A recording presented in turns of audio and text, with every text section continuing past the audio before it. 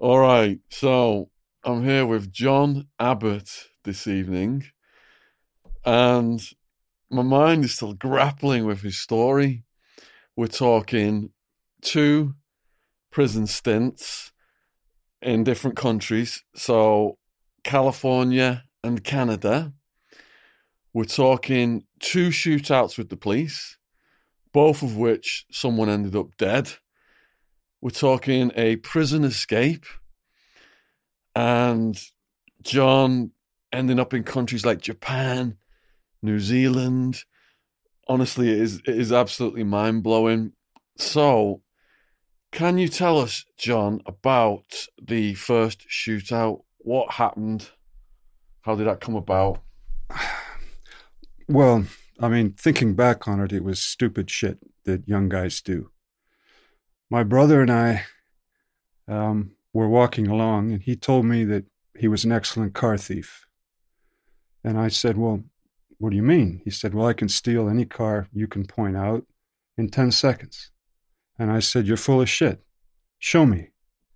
So we went to this parking lot, and sure enough, he stole the car. And then that turned into it was my turn to do something.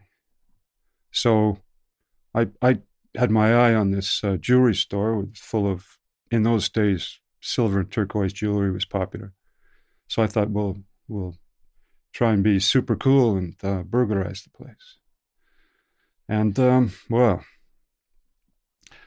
unfortunately, of course, not being professional criminals, we set off the alarm. The police came. My brother put down some covering fire to keep them off us. But unfortunately for us, the policeman was on the back was a Vietnam vet who knew exactly what he was doing. And, well, he blew up my brother, and then he tried to blow up me, and fortunately I dived to the ground, and he missed, and I managed to scoot away. So we didn't get any loot, but I got my brother killed. So Jesus Christ. And how old are you at this point? I was 21 and he was 18. Oh my God. So then you're arrested. Well, what happened, I didn't know what to do. So I slept in some office in the university.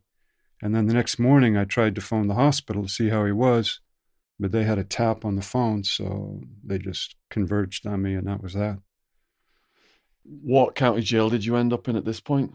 Well, it's called Yolo County Jail in Woodland, little countryside county jail. So What were you charged with and what was your bail? there was no bail because um, during the night there were shots fired into the police station and shots fired at police helicopters, um, and so with that kind of drama going on, there was no bail. Good grief, so the judge was just like coming down heavy on you because of everything that happened around it. Um, the sentence when I was found guilty was 5 to life for assault with a deadly weapon, 5 to life for armed burglary, run concurrently. So how long were you in the jail before you were sentenced? Well, I'd say it would have been, well, I'd say about 2.5, 3 months maybe. And what were conditions like in the jail? Um, it wasn't it wasn't that bad because uh, in California you have a strange demography. In Los Angeles, in Oakland, in those big cities, you have hardcore gangs as hard as you can get. But in the rural, sort of what they call white bread counties, basically kids go to jail for stealing cars or selling a bit of marijuana or fights or drunken driving, things like that. So you've got a real split. And so the jail there didn't have that many prisoners, and most of them were lightweight, kind of simple crimes. So I was like the star for the time. Did that change after you got sentenced? Well, yeah, because then you go off to the California Department of Corrections. They do the first thing they do before sentencing is there was a 90-day diagnostic at Vacaville, which was Vacaville. It was called medical facility, but half of Vacaville was for the nutters, as you'd call them. Charlie Manson was there, Kemper, I don't know if you remember Kemper.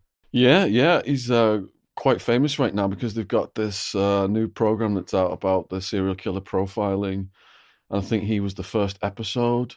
Did you interact with either of those guys? Well, I saw Kemper because he people were afraid of him because he was a total psycho. I mean, he was carrying around human heads in his car and all sorts of people's body parts in the fridge. But he was a huge guy. And so somebody talked him into going to the weight pit to see how much he could weigh, how much he could push. And he didn't push weights, but he lay down on the bench press and they piled on all the iron they could find. And he bench pressed it. And of course, after that, nobody wanted to be near him, right? Because he could put one hand around someone's throat and just choke them out. So anyway, they kept him on Thorazine and Prolixin. They used to call it the Prolixin shuffle, where fellas would be dribbling, just moving at about quarter speed, basically human zombies. Yeah, I saw guys line up for the meds and then they're doing that shuffle in the jails in Arizona. So you're in Vacaville. What happens in Vacaville over this period of time? Well, they want to see how you handle yourself, because basically what happens is there's psych reviews and psychological testing, and then the guards write a report about how you act. And of course, the problem is, for Northern California, all people who get sentenced go to Vacaville. So you've got, your car thief looking at 18 months or 2 years, in with some guy from the Nuestra Familia or the Emmy or Black Gorilla Family on the same yard at the same time. So it made for some exciting events. Did you see anything happen, like anyone get stabbed, rivalries, anything like that in Vacaville? Well, almost the first day I was out on the yard, I went to the weight pit because, well, you saw my picture. I seriously need to upgrade my physique. And I was like a geek, a middle-class college white geek with no experience on the street, no gang membership. I'd never been to juvie or been through youth authority or any of that. And I realized I was out of my depth. So I immediately went out to the weight pit and thought I better do something. But of course, the problem is, if you can't lift real weight, then there you are looking like a girl lifting some tiny, which is embarrassing too. But almost the first day I was there, I saw this guy. He was he was huge, great physique, lying there doing bench presses. And, he was like, you'd thought, well, this guy would have no problem at all. And I'm sort of admiring him there. And the second I'm doing that, a gang of nesters come from behind the handball court, knock his spotter out of the way, and then they're jumping on him. One of them hit him on the head with a 10-kilo weight. He's unconscious, and there's in the chest. Right? Wow. And I didn't know what to do, and so I'm standing there, and everybody's running like deer for the gate, and then the guns go off, and bang, bang, gates are shut, Well, basically what happens there. So that was again one of these reality checks when you realize it's not happened to someone else, it's happening right here, and it could just as well be you. And if this guy, who's buffed to the max and obviously been in jail all his life, if he gets taken out that easily, well. So there are various stages of adaptation. When I first went in, I'm seeing people get head smashed against toilets and stuff like that, and it's putting this look of shock on my face. And it was like 6 months later, I'm completely immune. I've just got this dead eyes look from it all. At this point where you're going in there, are you going through a period of shock and adjustment? Well, the shock is the reality that you could get taken out anytime. If someone wants to take you out, they're going to take you out. Yeah. Now, you don't feel that when you're outside in regular life. We don't confront life and death situations, certainly not in middle-class white communities like I grew up in. So I realized that there are two things I had to do. Until I was able to physically deal with people, I had to keep my head down. So like the little deer, just stay still and stay quiet and try to just not be seen, that's the first adjustment. How long did it take you to learn how to physically deal with people? Well, I mean, the problem was that didn't work. There's nowhere to hide. Yeah.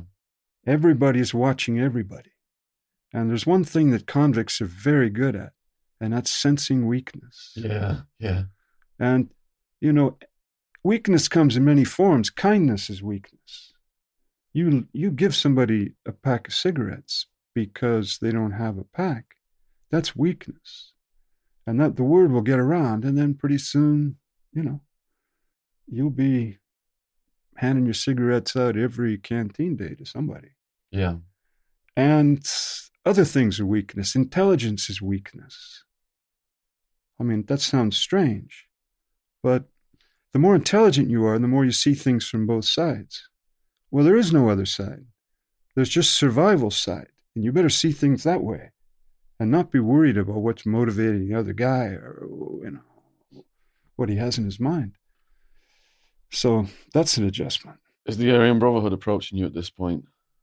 Well, I noticed when in your podcasts, maybe Arizona is different from California, but California had what's called a private family visiting program.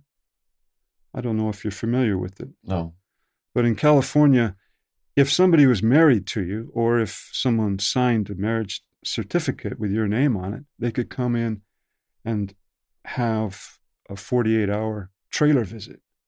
So your wife could come in for 48 hours. And this was a really good way to, looking back on it, it was very civilized. Because the stuff you describe of sort of just violent gang rapes to anyone who was unable to defend themselves, and also, as you probably know, California is the land of fruits and nuts. I mean, there's enough people volunteering to trick in the prison without anyone having to force anybody. So again, that was one of the points I wanted to say was different from my experience. Isn't that through the conjugal visit system how Tex Watson, didn't he have children? He got a woman pregnant and stuff through that in California. Manson's murderer. Well, Charlie Manson, I remember I was on the yard and they had him in a monkey cage. Well, dog cage, monkey cage, sort of off the yard, but you could see him if you went to the fence. And he'd sit there like some Indian fakir, right? A monk with his dirty, uncombed, unwashed hair. And he looked like nothing. He just looked like a hobo, some deadbeat. But he got more mail in 1 week than every other prisoner in the prison did. Grief. Women were, it was just endless pictures and people volunteering to marry him and people wanting to come visit him, people sending him money. You wouldn't believe it. It was a phenomenon. Yeah, I just finished watching the Ted Bundy tapes, and I think he proposed marriage while during the trial. He brought up a female visitor as a witness and proposed marriage to her right there, and she was all about Ted. Yeah, Ted Bundy. Yeah. So Charlie Manson. Yeah, that was, of course, one thing I have to say about California prisons is they attracted media stars. They attracted famous people. You saw famous people. I mean, for example, Schwarzenegger came to Quentin when I was there, and he put on a show, and it was quite a drama, right? But yeah. So how long are you in Vacaville for then? Well, in Vacaville, you do that 3-month diagnostic, and then you get sent back to your county for sentencing. But in case like mine, it's just pro forma. There's no, I'm getting my time. There's no psychiatrist report who's going to say, well, it was his difficult upbringing, it was his junkie mother. I mean, I came from, an upper middle class professional family. I wasn't abused. I didn't have a drug problem.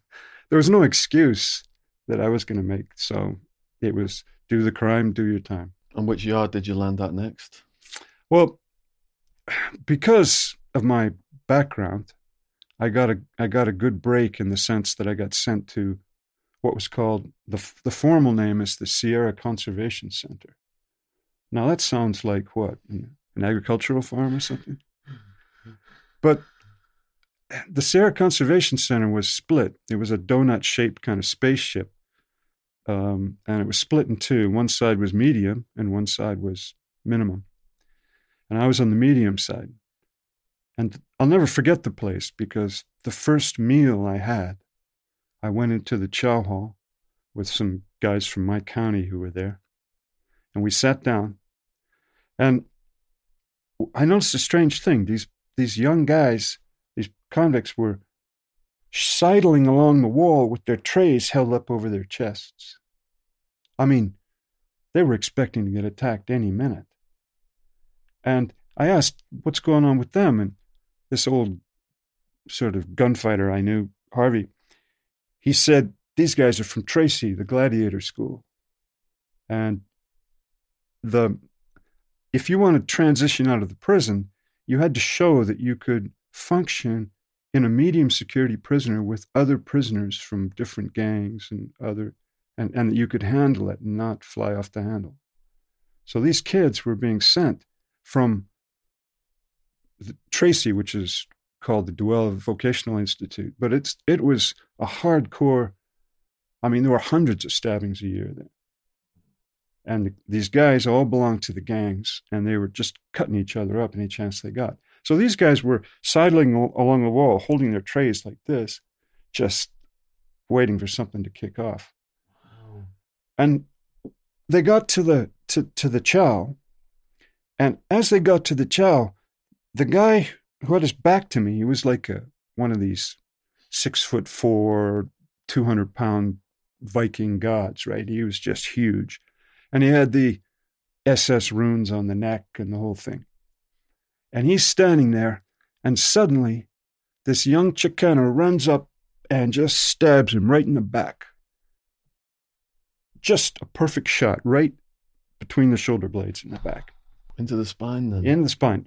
Well, I don't think it hit the spine because this Viking went berserk. I'd never seen anything like it. He turned bright red. He pulled a shank out of his belt. A guard tried to grab him. He threw the guard on the ground so hard the guard's leg broke. The guard's screaming. And then he turns to go kill this Mexican, this Chicano. Chicano runs towards the other guards with his hands up. And about 4 guards tackle this guy. And they roll in front of our table. And we're looking, as far away as you are, I'm looking at first the sort of cloth handle of the shank, which is right against his spine. And then the bloody point of a welding rod, which is sticking out his chest. And this was the first meal I had at the Sierra Conservation Center. So again, the California prison system at that time was, from what I've read, it was the peak of the sort of racial violence, just total madness. How are you coping with all this going on around you? Well, again, it's a reality check. You suddenly, again, you're thinking, I've escaped from Vacaville. Maybe it'll be an easier street at this conservation center. Well, I got my lesson there because this guy, again, was one of these huge, muscular, and then, of course, afterwards, we asked what happened, like what went down. And it turned out the Viking, he'd leaned on this kid and told him, you've got to Bonnaroo my clothes. Now, Bonnaroo your clothes means take those blue jeans, give them a knife edge crease, wash them. So he just told the Chicano kid, you have to do this. He just put it on him. And of course, it turned out that the kid, he didn't have that much time and he was in for a lightweight beef. But the other Chicanos pulled him aside and they said, you have to do this hit for La Raza. You have to do this hit, homie, or. And so the kid was more afraid of them than he was of, picking up another how many years for cowboy attack right in front of the guards. Now, I went back to my dormitory with my stuff and to make my bed. And then it turned out that he had been in the bed next to me and they just rolled him up. Wow. So are they coming at you now doing a charge check? they want to see your paperwork, what you're in for, that kind of stuff? Well, in California, it was different from what you described. When I was in the prison there, the prisoners ran the prison in many ways. So all the clerks and everybody, they were all prisoners. For example, when I first went to Vacaville, I was given the job as the inmate reception clerk. And the only reason I got the job was I was the only person who knew how to type. So the guards would hand me a sheet giving everybody's crime and how long, what they were in for. And then I would type it up. Well, if you wanted to know what so-and-so was in for, you came to me and you gave me a couple packs of cigarettes and then you found out.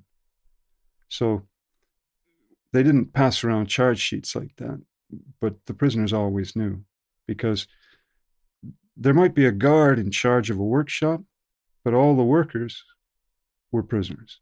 And the lead man was a prisoner. And this is true in the offices. It was true everywhere, like in San Quentin, for example. So you've described these big bad dudes getting attacked. Would you say that big bad fighting kind of guys, mortality rate is higher because people want to prove themselves off them or they're threatened by them, versus the guy who lays low? He might be like not targeted because he's not perceived as a threat. Have you ever heard this saying? The tough guys are all dead. Have you ever heard that one? I have now. Well, that was a saying, and as far as I could see, it was true. The dangerous guy in prison, the guy who is really dangerous, is small. He's small and quick, and he's afraid. And he's the guy who'll put the knife, like that Chicano did, right in your back. The big guys, they don't have the experience. They're always confident, and they've been big, so they don't have to fight. People are afraid of them naturally. And so that makes you overconfident. And I've got to say, the two biggest guys I ever saw in prison, both were black. One I saw as he was dying, being carried out of North Block after he'd been weightlifting, bench pressing. And again, they got him when he was bench pressing and put it right in his heart.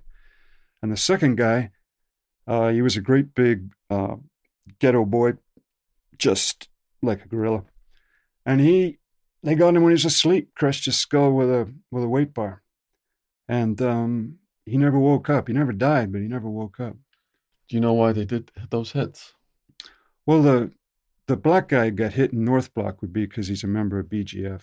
So there was an ongoing race war between the white racists against the black racists, and then the EMI, the Mexican mafia, against the Nestors, Nuestra Familia. So I think I watched one of your podcasts where you said the Nuestra Familia ran things in Arizona. The Nuestra Familia, as we saw it, was the first big Mexican gang were the EMI, the Mexican mafia, and they came from Los Angeles. So what happened was the Nestors, the Nuestra Familia, were a reaction to the EMI. So the northern Mexican, Chicanos, not Mexicans, who came from little towns like Fresno, Sacramento, all these little places in the north, they banded together and formed their gang so they weren't preyed on by the Mexican mafia. So they controlled Vacaville, Soledad, and Tracy. And the EMI, the Mexican mafia, controlled San Quentin and Folsom. Yeah, we had the MA, the old MA and the new MA, and there was a war between the old and the new in the prison system. And then there was a general war between the Chicanos and the Mexicans, which caused a lot of violence over the years. So going in there then, are you now having to learn the politics and the gang rules and what to avoid, what not to do, and that kind of stuff? How did you learn that stuff? Well, I had one advantage, which I didn't really appreciate at the time, but was an advantage. And that was that I had the right kind of beef. I had the right kind of crime. So a shootout with the police. A shootout with the police puts me right where you want to be in prison. Yeah. Being a drug dealer doesn't. Certainly being in for vehicular manslaughter or any of those kind of things doesn't. And certainly, as you pointed out, being a sex offender puts you right at the bottom. But being involved in shootouts with the police, it's like what every convict wished he'd done but didn't. Well, I mean, all the guys who carry guns, but how many actually use them, right? Yeah, yeah. So surely the Aryan Brotherhood are coming out and like trying to like get you to put work in for them and do stuff. no, that movie, the Shot Caller, as far as I knew, that wouldn't have happened in Quentin or Folsom, and the reason was the AB were a very tight, very select prison gang. They only wanted the one percenters. They wanted the hope to die, serious white convicts who were racist down to their bones and who would make the hit whatever happened. Because the problem with the whites were in California, the racial split is 1/3, 1/3, 1/3. But the whites have the weakest hand. And they have the weakest hand for the very same reason. I just look at us.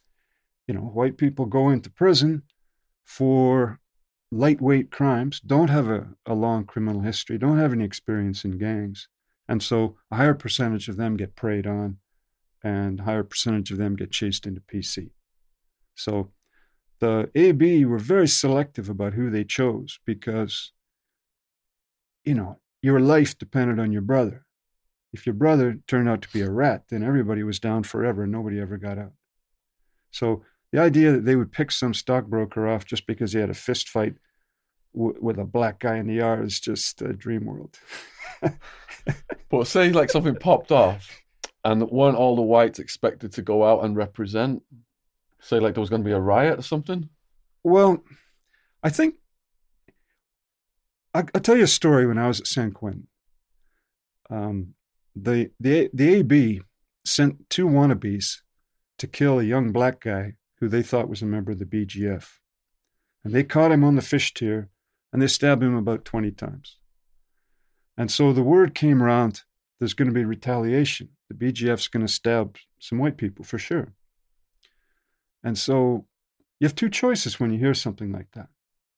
You can stay in your cell, or you can just carry on, because San Quentin is so mad and these things happen so often that if you pay attention to that all the time, you're never going to come out of your cell. And a lot of white folks just stayed in their cells. I mean, I'd go down to the gym and I'd be sometimes the only white guy in the gym working out because the guys were too nervous to be down there because there was no gun rail. In San Quentin, there are gun rail officers all around the prison, but certain places don't have gun rail officers. So the library, the classrooms, and the gymnasium at that time. Anyway, so I was in the library. A friend of mine had told me, don't go to the library. Something's going to kick off for sure. I ignored him, thinking that, as I just said. And I'm in there reading the paper, and sure enough, 2 BGF guys decide to kill me. So I'm reading the paper. Luckily, I had my back up against a table so nobody could come from behind. I'm reading the paper, and I glance, and the knife is right here. This guy's coming for my neck. And so I ducked my head, and he scrapes top of my shoulder. And as he misses there, I glance and I see some movement, and his partner is coming on this side. And he comes at me, and he swings, and he misses this way. And so, at this time I went into hyperspeed, and I crashed into him, and I crashed into this table. The table went over. Me and him sort of crashed through the bookshelves, and we went down. I ended up on top of him. His partner came over to give me one, and he scratched me in the ribs here. And at that moment, the alarm bells went, and this guy figured he'd already got me, so he just sprang over the counter to run. And as soon as he sprang, I turned to face him, and this guy who I was on top of broke and ran. So I survived that one.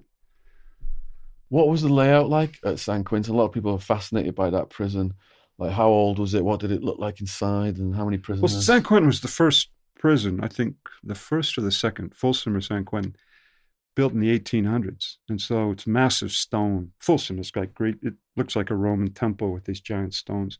San Quentin, parts of it look like the gates of hell. I mean, you've got great big irons, like doors, massive. And, that just, you look about this big and you're walking around looking like you're on the way to hell and there's no getting out. It's none of the, it doesn't, most American prisons now look like junior high schools with flex wire and towers around them, right? but not those two. We're talking like in the 70s now, before mass Yeah, incarceration. late 70s. Yeah. And was it like the stereotypical guards with the chewing tobacco and the aviator sunglasses? Well, the guards were all right because basically they just wanted an easy life. So if you weren't stabbing somebody in front of them and you weren't throwing shit at them or doing something very antisocial, they wouldn't bother you. It was different from what I can see goes on now. It was like we were left to it. And so in some ways, San Quentin was like it was like a mini, I don't know, you call it a pirates kind of like one of those towns in the Caribbean. It's just full of pirates, and we were all there, and you didn't have that. They didn't care to get in your head. Put it that way. There were no trips to the psychiatrist. Nobody was asking. You weren't obliged to come up with some narrative to explain your criminality. I mean, and certainly in Canada, probably the same in UK, the prisoners have to come up to some narrative because the women on the parole board require some tears, some remorse, and they require some narrative, whether it's you as a junkie because your mother died when you were young or you were abused by your father or something like that. Did anyone act up to the point where you saw the guards in San Quentin shoot them? Well, you could be shot very easily. If you started knifing somebody on the yard, you were just shot down. How many times did you see that? The Mini 14s, I saw them shoot, but everybody knew what the guards would do, so people didn't fight on them. In fact, to be honest, in contrast to your story, there were no fistfights hardly in San Quentin because the only people who had fistfights were cellmates, your cellie. No one else fist fought. Any confrontation that turned into a confrontation, somebody got knifed or piped or thrown off the tier or... So that your story sounded a lot like county jail to me. Yeah. Where the tough guys sort of come over and just beat up some kid and take his stuff. And in San Quentin, that doesn't happen or didn't happen then because... if you're black and you go and take some white guy's stuff, all he has to do is appeal to the AB and then someone's going to come and cut your throat. Yeah. Or the AB will push him to make the hit. So there's a lot of pressure like that. Now, to give you an example, after that attack I had with the Black Gorilla family guys tried to get me, they did an investigation and I was sent to North Block segregation. And I was in there for weeks and weeks and weeks. But I don't have any tattoos. I don't belong to any gangs. And so pretty soon I was released. Well, the guards came to me. The female administrator came and wanted me to sign into protection to go into PC.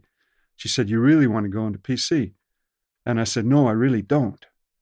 And she said, "No, you really do because, the BGF tried to do a hit on you. Maybe they're going to try to do a hit on you tomorrow, too, to finish the job." And I said, "No, I really don't." And so they said, "Well, They even called my mother and got her to come and try and plead with me to go into PC, but I didn't want to, because, of course, well, you should know, you get marked with that brush and you're done. Yeah. Most of my craziest stories were in the Maricopa County Jail, where I was housed for 26 months. And the jail, it's unsentenced, so people just coming in and out, and it's completely transitory. So then you've got all this violence going on, but you're talking about after now, you're sentenced, you're in the prison system, and everybody knows everybody in the prison system. They're more settled, so there's not that chaos. But going back to something you just touched on there, how did you get along with your cellmates? Well, I mean, fortunately, in Vacaville, they don't give you a cellmate because they don't want predatory behavior going on right at the beginning in the diagnostic period. In Sierra Conservation Center, it was dorm system. There was no celling. In San Quentin, it was usually double cell, but sometimes you could get away with single cell. I mean, I chased off a guy from North Block who they just dumped in my cell. I just told him, "No, you're not coming in here." And he looked at me and said, "I'm from North Block." I said, "I don't give a fuck where you're from. You're not coming in here." And because I was trying to keep the cell open for my friend, a friend of mine, who was coming from Folsom, and I wanted the cell to be open because if it was open, then he could move into my cell without any drama. But if this guy was there, it wouldn't work. So, So if you told him he couldn't come in your cell, did that then create a problem with the guards? Did they come to you and say, well, why, no, why the fuck aren't you letting him in your cell? no, because he's not going to dry snitch like that. Okay. You know, there's direct snitching where you, for example, just say he did this and the guards write it in the book. But there's dry snitching too. Now, to dry snitch somebody, for example, this fella here is punching him in the head. I'm a policeman. Now, if you look at me and then look at them, even though you don't say anything, that's dry snitching somebody. Yeah, but if you can't get in your cell, he's going to go back to the guards and say, I need a new cell. And they're going to say, we just told you to go in cell D7. Go back to D7. That's your cell. Oh, he'll just say, I really need to go to another cell. I see. Gotcha. Yeah. And they understand that. Okay. So there was more leeway back then. Yeah. It wasn't. I mean, I've seen pictures of San Quentin now in the gym we used to work out in. Now it looks like it's got 500 people in, bunk beds, right? So. Did you end up getting your friend in your cell? Yeah, I did. So that succeeded. Yeah. And because, maybe where you were, the guards made those kind of designations. But in San Quentin, if two guys wanted to go to the same cell, they just gave some cigarettes to the inmate block clerk. And he would just get the guard to he'd just hand him paper to sign, and the guard was signing all kinds of documents every day. And he just signed that one too. It was sort of like, like one of these comedies you see, Dad's Army or something. Yeah, we had the Italian mafia guy who was running our building for a little bit in the jail. And he completely corrupted the guards. And at night, we were all locked down. He's outside smoking with the guards, giving them orders. And we could just go to him and say, we want this guy to be our cellmate. The next day, the guards would just bring you a new cellmate. He totally, I've never seen anything like it. I thought, you see these movies like, what is it, Sopranos or Goodfellas and stuff like that, where they're all cooking up the stuff in the prison and the corrupting things. But I thought that was just fiction. And then I actually saw it with my own eyes in the county jail. Oh, no. Well, I mean, the Italian mafia, they've got serious, everybody's heard of them. The guards have heard of them. Yeah. And if you think of it from the other side, if you've got reach into the community, what's a guard want to do antagonizing you? I mean, really, what does a guard, why would he want to do that? Yeah. Just do your job and, open the doors, shut the doors, take him to chow, bring him back. But to individually antagonize prisoners? Yeah. There's no sense to it. And it's easy to bribe them as well because they're, on not much pay and all that stuff, taking the danger. Mm. What was so special about this guy you wanted him as your cellmate? Well, I mean, if you have a friend, someone you can trust, that's who you want as your cellmate. So if guys run into the cell, you want a guy who'll jump with you, stand shoulder to shoulder and fight.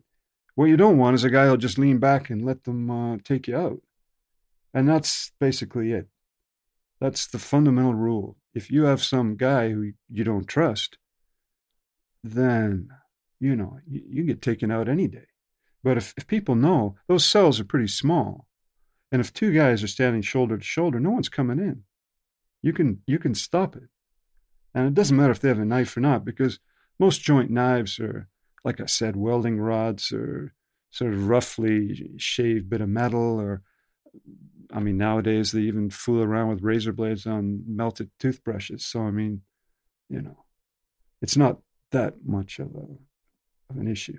Was this a friend from the earlier part of the prison, Vacaville, or was it a friend from prior to prison? No, from Sierra Conservation Center. Okay. Well, you have a choice. You're in prison. You got to make some friends somehow. So who do you make as a friend? Now you got all these sort of tribal white racists milling around with, huge swastikas. I saw guys with SWP, like in block letters on their forehead. SWP? Wow. This is your history lesson. Supreme White Power. Okay. White power down the back arms. Yeah. Swastika here where the Germans' uniforms used to have it. SS runes on the neck. Yeah. This AB member who tried to jack me up once had a swastika on his cheekbone right here. Now, if you put a swastika on your cheekbone or Supreme White Power on your forehead, what kind of future do you think you've got? I mean, Do you think the gang encourages young people to do that?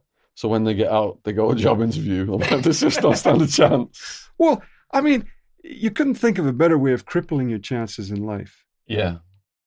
So I used to look at the tattoos. And plus, when I was in jail, was the height of the AIDS epidemic. Now, how anybody could have a joint tattoo with some guy using an old piece of piano wire or something he found on the ground with, I don't know, an engine taken out of a tape deck and make a tat gun. And how you let somebody do that with carbon black and make tattoos. That was just absolute madness.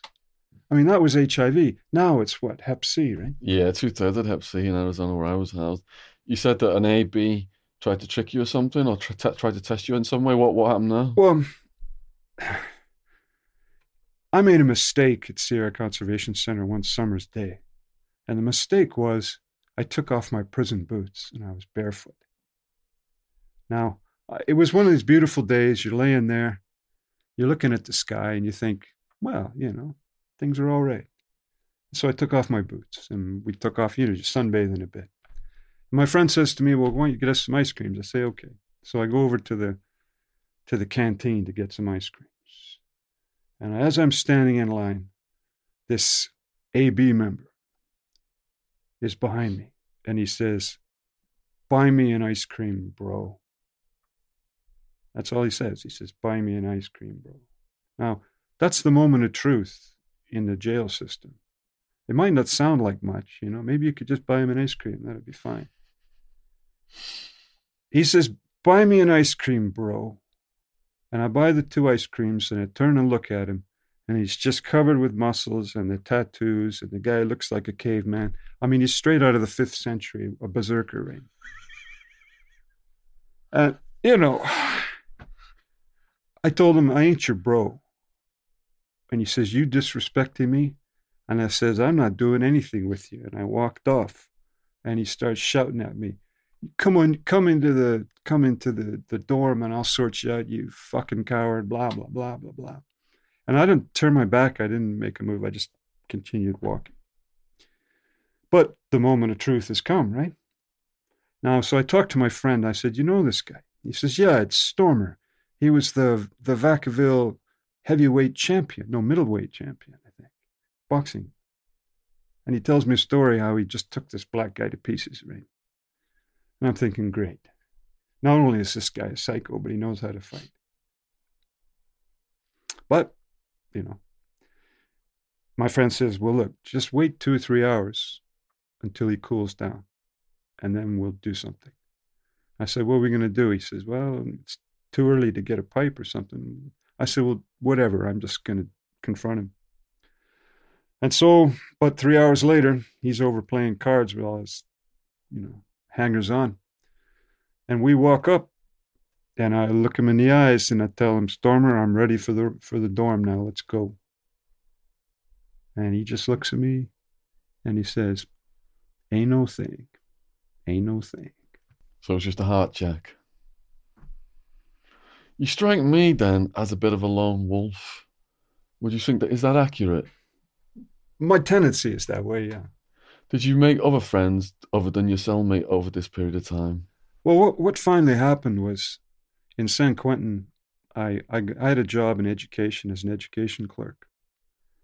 And I'd been laying low. Like, there's rules in San Quentin. If you don't want to get killed, 1, don't get involved in the heroin business, right? Don't be fronting drugs to people or owing people. That's 1 rule. 2, don't be chasing after someone else's punk, right? I mean, that's another one of these. Was a lot of that going on? Well, not a lot, but if somebody was that way inclined and you were trying to, cut his grass, so to speak, well, I mean, that was a problem. But of course, the overriding problem was this race stuff. I mean, that was the height of the race war. So the AB, they made themselves famous because they were the smallest tip, but they would always make the hit. And it got to the point, right before I got there, where they were just going out every morning and hunting blacks. The the doors would crack open and these guys would find somebody to stab. Jesus. Because basically they wanted to terrorize the blacks into like a peace treaty. The problem was, do you know how the AB was started? No, can you please tell us how the AB was started? I have a general idea, but you were in Cali, and that Cali was where they started, so you probably got a lot more information than me. Well, basically what happened is some of the older cons who've been in jail for a long time, they were all right because they've been in jail and they know people. But the Mexicans, I mean, the Chicanos and the blacks were just predating these young whites. And even whites who normally would have been okay, they had no hope because these black gangs were deep. I mean, they could put together 50, 100 members and they were all over the place. And, you know, how many friends do you have that are going to like fight to the death with you, right? So, I mean, so these guys, they decide we've got to do something. And there was some guys that belonged to some Irish, I think it was some biker gang or something, but they had the Shamrock, you know? Yeah. And it started from a core of about 6 to 10 of these guys who said, we've got to do something. And they started, so what they did is they're very selective. They only wanted guys who wouldn't, embarrass the tip, right? And to do that, they had to see not just one heart check, but they had to see the guy go through a lot of stuff. I mean, get blood on his steel. Well, I mean, that one guy, the most famous AB guy, was the one who he's down forever in that Supermax. There's something on YouTube with him. Yeah, he took out 2 guards making his hit. Wow. They interrupted the play, and so he took them out too. And of course, I think he's just 24 hours a day lockup for he's been there like 30 years. Anyway, so the AB, they got recognized as being a prison gang by the guards. And as soon as that happened, they started getting taken off the main lines and sent to Folsom. So then they started getting smarter. And the guys didn't announce they were AB. They played it cool and laid back in the cut. Or they said, well, I'm not involved in that anymore. Or maybe they'd cover up a tattoo or something. Because otherwise, I mean, you were just throwing your hands up and said, here I am, take me away, right? For, all day in isolation. You just go to the adjustment center, AC, and you'd be there forever. So the AB represented the whites, but they weren't, I mean, as an ideology, what do they represent? I mean, for them, the blacks were, what do they call them? Well, toads, hams, ham bones, spear chuckers, chimps, whatever you want. I mean, it was just abuse all the way around. And their idea was if one white gets stabbed, then we go stab a black. It doesn't really matter who it is. Anybody will do. Well, the end result of that is just going to be total anarchy. And like, how can anyone do their time in a situation like that? So for me, it was very simple. If you were fucking with me, then you had a problem with me. And I had a problem with you, and we'd work it out somehow. But I'm certainly not going to go out. Well, to give you an example, after I got out of North Block after that stabbing, this Nazi tip came from Soledad after a race riot, about 8 of them. And they came onto the line in San Quentin. And the word came back to me that they were saying either I had to make a hit on some blacks or I had to check in. That was where it was. And as soon as I heard that, I said, well, we got to do something. So I talked to a friend of mine. I said, where are they? And he said, well, they're down on the yard near the old garden. And so we went down there, my friend and I. And there were 5 of them there. And they became, I think you might know the name, the Nazi Lowriders. Yeah. That was where it started with those guys. And so I went down there, and the guy's sitting there, the leader of them. And I said to him, you know who I am, and you know why I'm here. Now, I don't hold with that racist bullshit. I don't have any tattoos. I ain't going to stab somebody I don't know. I'll stab somebody who fucks with me. So the question is, are you fucking with me? Because if you are fucking with me, we can deal with it right now. And he just looks at me. And the other ones just look at us.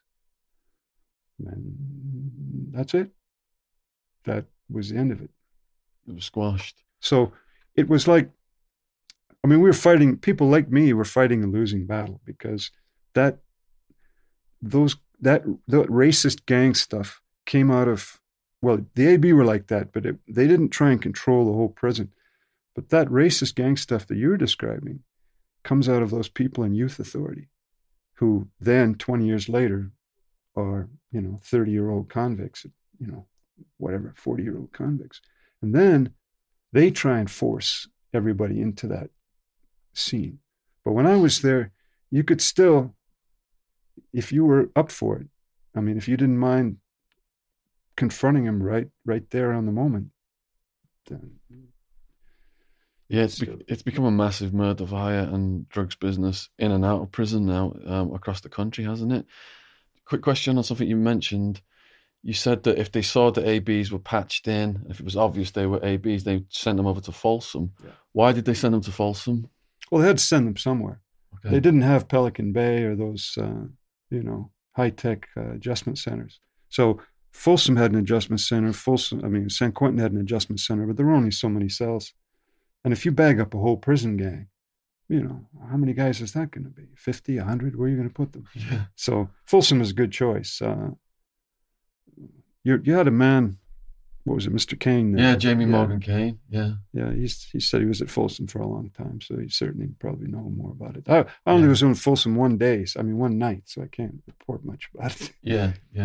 So how long are you into your sentence now on this first stint? How many years did you do actually serve before you got released? Well, I did about 5 in the United States all in, and then about another 6.5 in Canada. When did the escape arise? Was that in California? Yeah.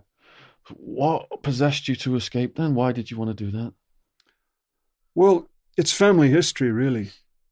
My grandfather was captured by the Germans, and he escaped 7 times and got recaptured 6 times.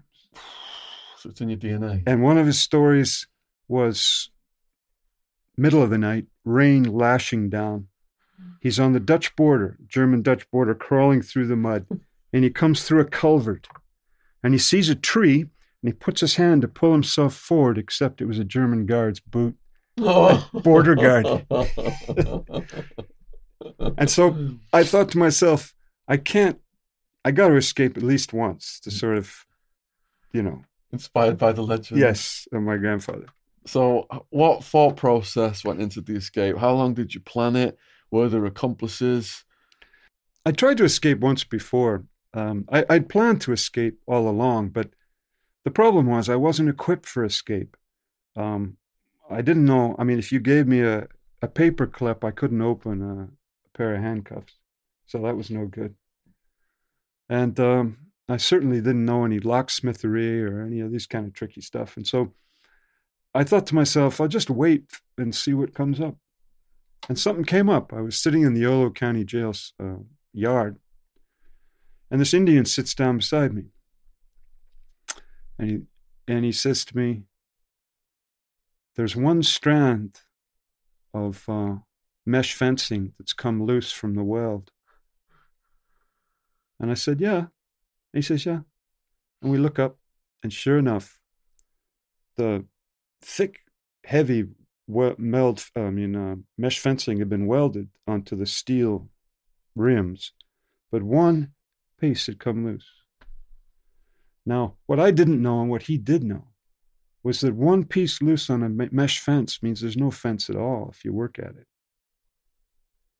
And so we looked over at the guard, and there was a guard watching us all 2 hours we were out in the yard, except that he loved Zane Grey. He loved dusters. So he's always reading these dusters. So we noticed that there was a fence, like a window post, and he was reading, and you could see the yard except this one little window strip. And so I sat and I looked, and I figured out that the angle from that window strip expanded as you go back. And so at one point, it was about 2 feet wide. So I stood there. Cornell climbed up. And while this guy was reading his book right in front of God and everybody, I mean, Cornell's working the fence. Well, he couldn't get it open that one day. So anyway, we go back inside, and I'm excited as can be, right? Thinking, well, going to have another kick at the can here. Except somebody dropped a wire to the guards, and I got bagged up about an hour later, but he didn't. And the next day, Cornell just grabbed the tallest guy he found, told him to stand there, climbed up, started working the fence, got his foot in, pushed it open, climbed up on the roof, jumped off the county jail roof. Now, this little Marine who deserted, he just suddenly broke and climbed up the guy like a monkey, and he went out.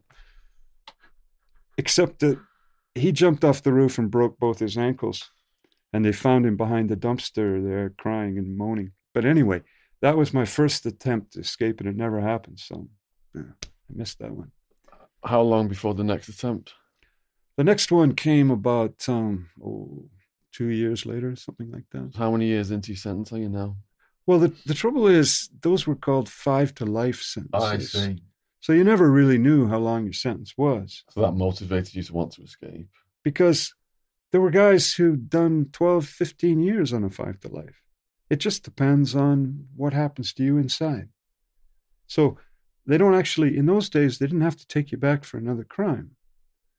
You get into a beef and crack someone's head open, it goes onto your jacket.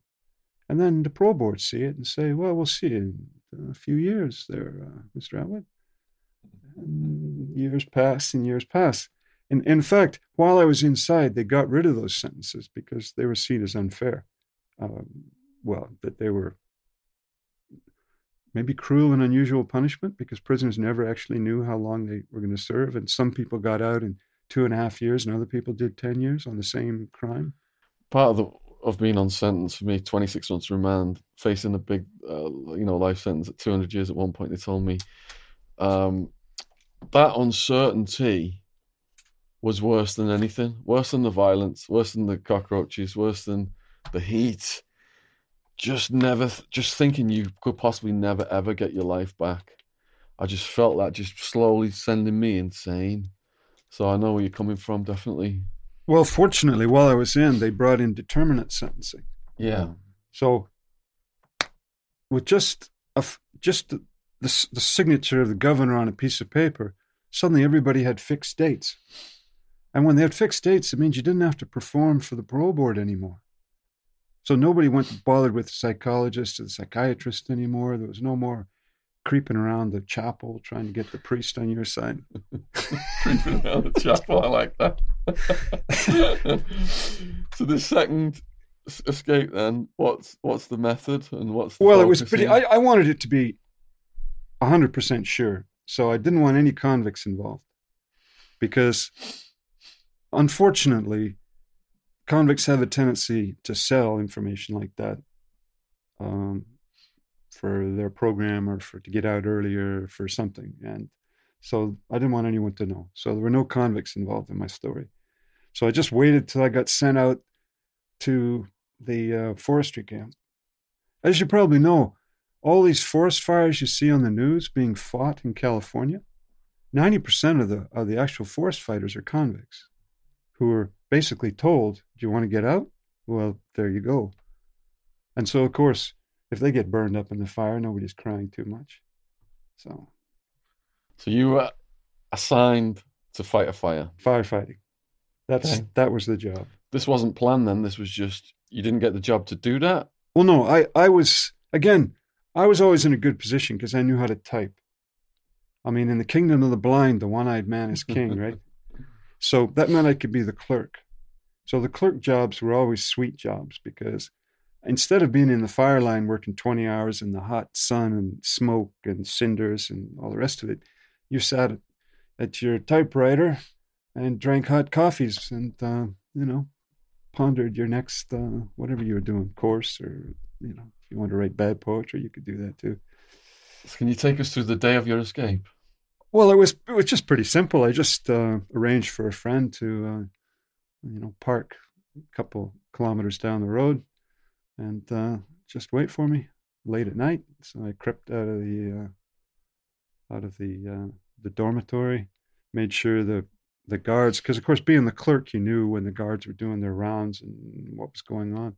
So you just chose a time when the guards were having a snooze, because of course it's 3 o'clock in the morning at a forestry camp. So it was actually there's no drama behind the escape. It was pretty easy.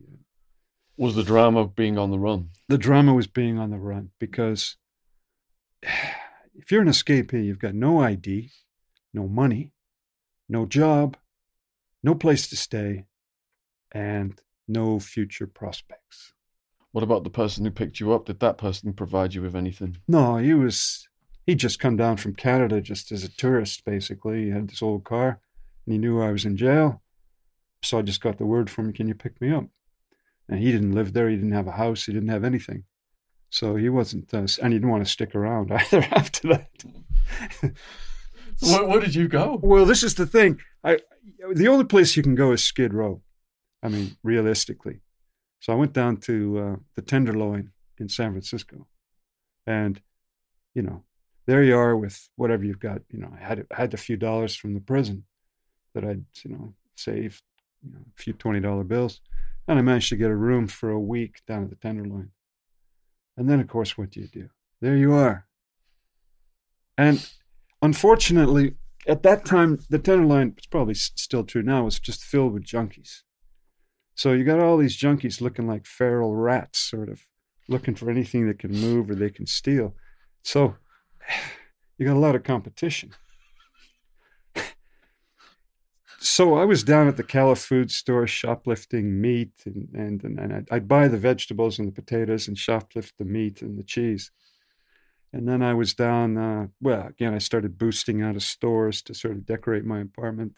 It was a serious hand-to-mouth existence. Hunting and gathering, just like we used to do 10,000 years ago. Did you feel unusually alive at this moment? Yeah, of course you do, because you're living by your wits. Yeah. I mean, the problem with middle-class life that we lead, that we grew up to, is in many cases it's just boring.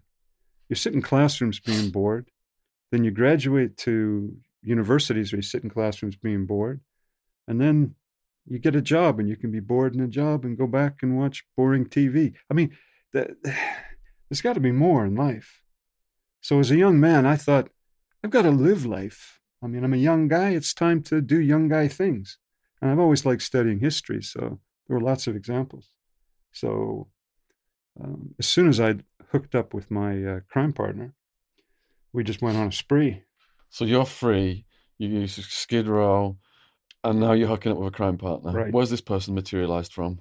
Well, he'd been released, on parole. This is someone from Quentin? Yes. Not Quentin at the time, but the Sierra Conservation. Okay. Through there. So all of a sudden you got somebody, there's two of you. How did he find you? Well, it was, you have names in common, people name numbers in phone books. So all of a sudden there's two, and then you can just run amok, and that's what we did. He had a list of drug dealers that we could rob, and we called it collecting on debts or whatever the description of that was. But basically, we were robbing drug dealers. So you've gone from like a skinny, nerdy, hippie-looking guy before you got arrested to this buffed-up guy now, getting out of prison, clicking up with another prisoner to robbing drug dealers. That's quite a transformation. Well, the problem is, what do you do when you're on escape? And in a sense, I mean, on television or in the movies, the guy has a friend who gives him all this excellent fake ID, and, you fall into a job. And you watch Banshee, right? The guy becomes the deputy sheriff, I mean, that's not what happens in the real world. Most escapees, like Cornell, I was just telling you about that Indian who did escape from the Yolo County Jail. They found him 3 months later, destitute, asleep on a bus bench at Las Vegas bus station. I mean, that's where you end up. Usually escapees go straight back to the girlfriend's house or mom's house and get arrested like 6 hours later, whatever, right? I was determined not to do that. I want to stay out for longer than 6 hours. It'd be embarrassing. Well, I mean, in a sense, you know you're going back to jail, so you don't want to embarrass yourself. Yeah. So we ran amok, and we had fun. I must say, robbing drug dealers was entertaining. Are you an adrenaline junkie? I don't know if it's that, but I mean, I'm not a tough guy. That's first thing. I'm not a tough guy, and I'm not an adrenaline junkie in a sense of skydiving, climbing a mountain, rock climbing with no help or anything like that. But I must say, robbing drug dealers warmed my heart. It was like being a pirate, because drug dealers collect lots of nice stuff, and I had nothing in my apartment. And the first people we hit were there were two drug dealers working for the Hells Angels, and they were somewhere in. Did you know they were working for the HA? Yeah. Isn't that a bit of a kamikaze thing? Well, no, because once you're on escape, what does it matter? Right? Fuck everyone, basically. I mean, you're basically a wolf in the paddock with the sheep, right? Yeah. And so, anyway, so the story was that these people had been fronted a pound of coke by somebody we knew, the wife of somebody we knew, and they just stiffed her because they knew he was in jail. So we felt like the White Knights on this one. Yeah. And so it went down as it usually as it does, sneaking around, reconnoitering the place, the knock on the door, kick the door off the hinges, he flies through the air, guns out. But the unfortunate part was that the Hells Angel, or I guess he was a Hells Angel, showed up in the middle of all this, right? And it was really exciting because there were three doors. I could hear his chopper sort of pull into the garage. And there were three doors he could be coming out of, and we didn't know which one it was, right? So we're standing waiting for him. And suddenly the door opens, and there he is. And he's the quintessential biker, with the bandana and the beard and the sunglasses and all the accoutrements, right?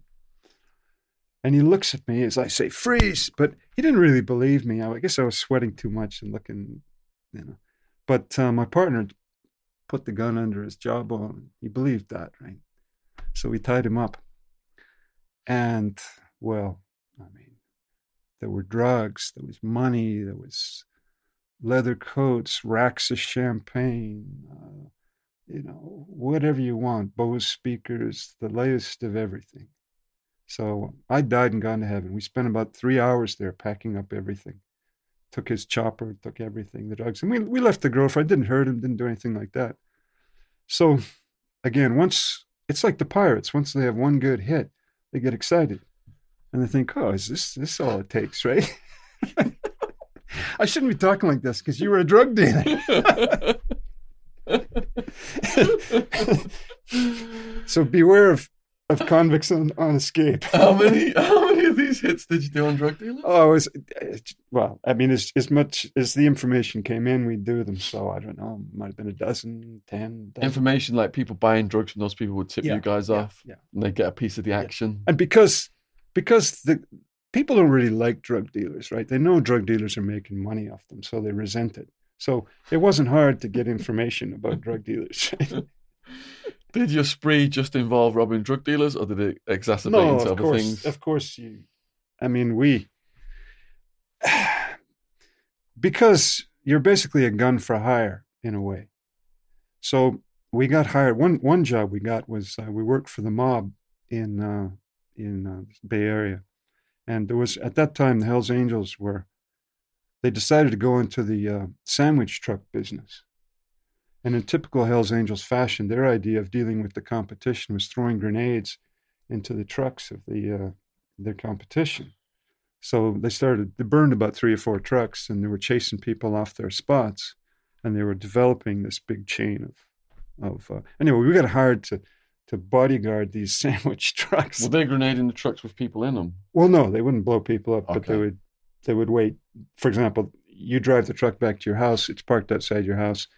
Just puts a grenade underneath the gas tank, and away she goes.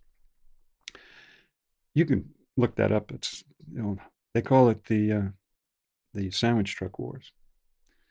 Anyway, so we got a job. If we had to cruise, the mob also owned sandwich trucks, a chain of sandwich trucks. So we got to cruise all their sites looking for any evil looking bikers hanging around. So that was one of the jobs we got.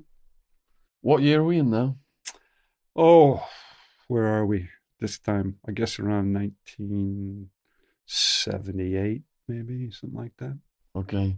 And did the spree, any other crazy stuff on the spree, or? Well, of course, there were a few robberies thrown in here and there, right? Yeah. We quite liked Persian rugs. Yeah. So it was a Persian rug robbery came in there, and antiques also we quite liked because we were furnishing our apartment, right? Mm-hmm. How long did the spree last? Not that long. It was more about months, I guess. Eventually, what happened is that we got too excited, and we started trying to form the Wild Bunch, right, by recruiting guys in. And of course, the word spreads. And one fateful day, I'm in the apartment. There's a knock on the door, and the firemen say there's a gas leak. Mm-hmm. So I look out at the firemen, and I think, oh, yeah. So I go back, and I got an AR-15. So I get the AR-15, and again, this is another moment of truth. Do I let him have it through the door and try and shoot my way through, or do I try and sneak away? So I opt for the civilized choice. I go outside, and then I can hear the firemen coming out the back exit. And I try to bluff my way past them, saying, oh, there's a gas leak. We got to get out of here. But of course, they got my picture. So it turned out the FBI had taken over the Nob Hill fire station, taken the uniforms of the firemen, told the firemen to stand down, not informed the San Francisco police because they didn't trust them. And so... Wow. Where did you end up back then? Well, that's straight back to San Quentin, isn't it?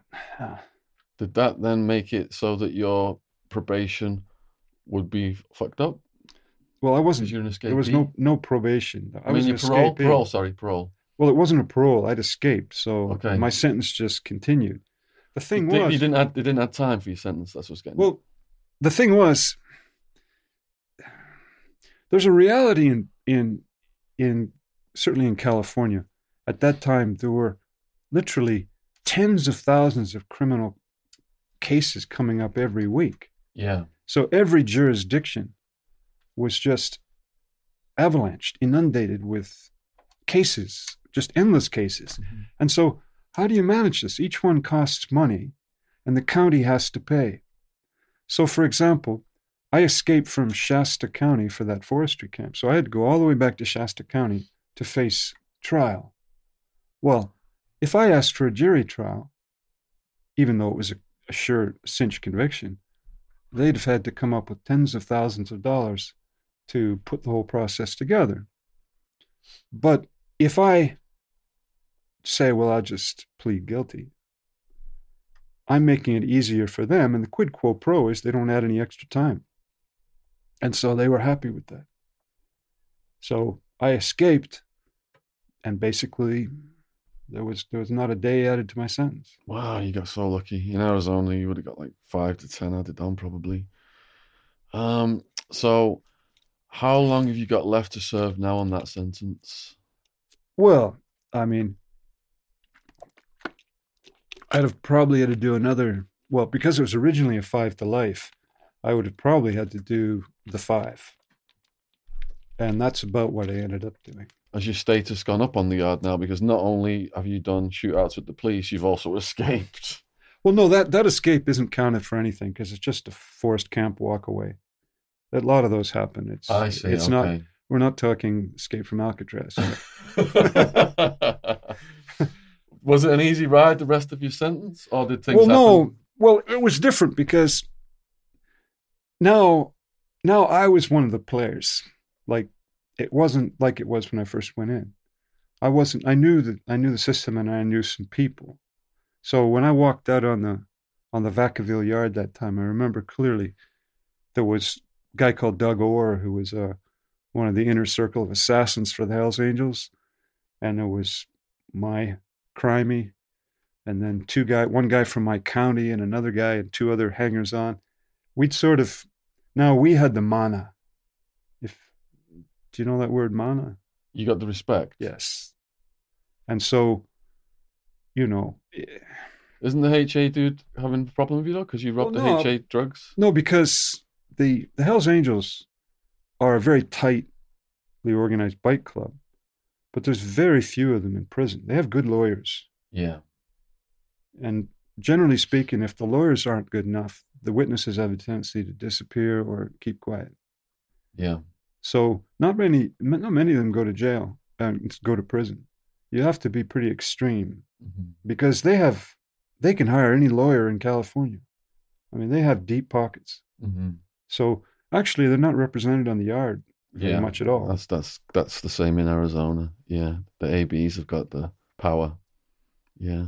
All right. So you're out there, and these guys are on Vacaville. Right. So now when we go to Vacaville, we know we're just there, just because on paper they have to put us there for a month or something. And then they send us up back to Quentin. So it's off to Quentin, and there we go. And here I thought I was, cool being at the Sierra Conservation Center, but Quentin's a whole different world. I mean, it's basically the Colosseum, the Roman Colosseum, and you're in a different reality there. In what way? Well, as I said, the rate of violence, cutting in front of a convict in the canteen line, that's grounds to get stabbed. Not paying back five packs of cigarettes, that's a stabbing. Now, in Marin County, at that time they had one of the best stab surgery units in the United States because they had so much practice. So guys would be stabbed 5, 6, 10, 12 times, and unless it went through their brain or through their heart, they could put them back together. But the sheer extent of it, I mean, I was in San Quentin for 2 weeks when I came out of my cell, and I was on the 5th tier. Now, in San Quentin, you might have seen the movies, but it's a long drop down to a concrete floor, and there's no netting. Not only is there no netting, there's no mesh on the thing. There's just 3 pipe railing. So I come out and I'm walking down the tier, and these 2 guys are trying to throw this kid off the tier. And they've got him half off the tier. And every convict, black, Chicano, white, were just gently stepping around these 2 guys trying to throw this kid off the tier. Do you know what the kid had done? The kid had been in county jail with them. And he came to San Quentin, and he had a TV set. And they asked him if they could borrow the TV set to watch the Niners game. So he lent them his TV set because, of course, he wants to be in with them. So as soon as the game was over, they sold the game to the Mexicans. They sold the TV to the Mexicans for $20, cap of stuff. And he came back the next morning and asked them for his TV. And as soon as he asked him for the TV, they just grabbed and started throwing him off the tier. So as we walked past, and of course we can't look at this because that's dry snitching. There's a guard reading a comic book somewhere at the corner, but he doesn't see it. And this guy doesn't scream. This is the thing that surprised me. He didn't scream. Screaming's dry snitching, well, he's just desperately holding on, and his one leg's over, and his crotch is up on top of the bar, and these guys are turning, and he's desperately holding, and we just walked past that like it wasn't even there, and we went off to breakfast. Now, the guards, they must have let up because they couldn't get him over right away. And so we knew there was going to be round 2 at some point. And at lunchtime, they caught him in the rotunda going to lunch, and they piped him, but the guards saw it, and so they were arrested. But that was the kind of thing that was going on. They piped him fatally? No, I don't think so. I don't remember really. But what I'm saying is just that there was no, every mistake you make, you pay in blood. There was no, you couldn't push somebody, or you couldn't even walk into somebody's cell usually, without permission. That was a violation. And these guys were doing all day there. Life without possibility of parole.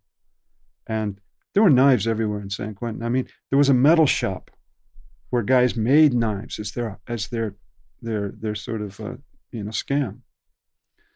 It was before the days of all these high-tech sensors and all the rest of it. Where was all the metal coming from? The metal shop. The metal shop. Yeah, they used to make things out of metal. California made prisoners made tables and chairs. I see. All the furniture for the prisons and for state offices was made in prison. Did you make any more mistakes? Well, I mean, what mistakes did I make? I got involved in business when my friend came. I told you I was working as an education clerk, and I was sitting there, and there was a Gestetner machine, and there was about 300 reams of colored paper, and there was my desk and a typewriter, and that was my working job. Now I thought to myself, this isn't any good. I got to do something more exciting than this. So a new guard came in, and this guy was interesting. He wasn't the usual guard. He was a Ruski. He'd come over and he joined the American Army to get citizenship quickly. But he didn't see us as convicts. He sort of saw us as just enlisted men in the same army. And he was an officer and we were enlisted men.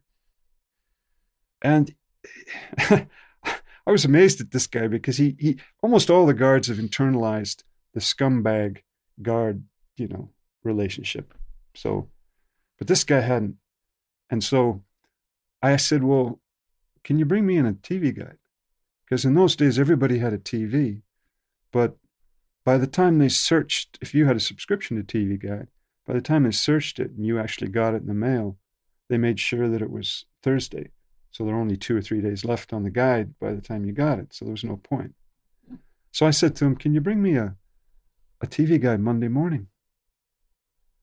And he said, well, what do you mean? I said, well, a TV guide helps guys watch TV. It's like, And he says, okay. And so he brings me a TV guide. So I go to work. I type up a Gestetner's, the thing to put in the Gestetner of the TV guide. I run off whatever it was, 500 copies. I put the whole thing together, and I had it done by the evening, Monday evening.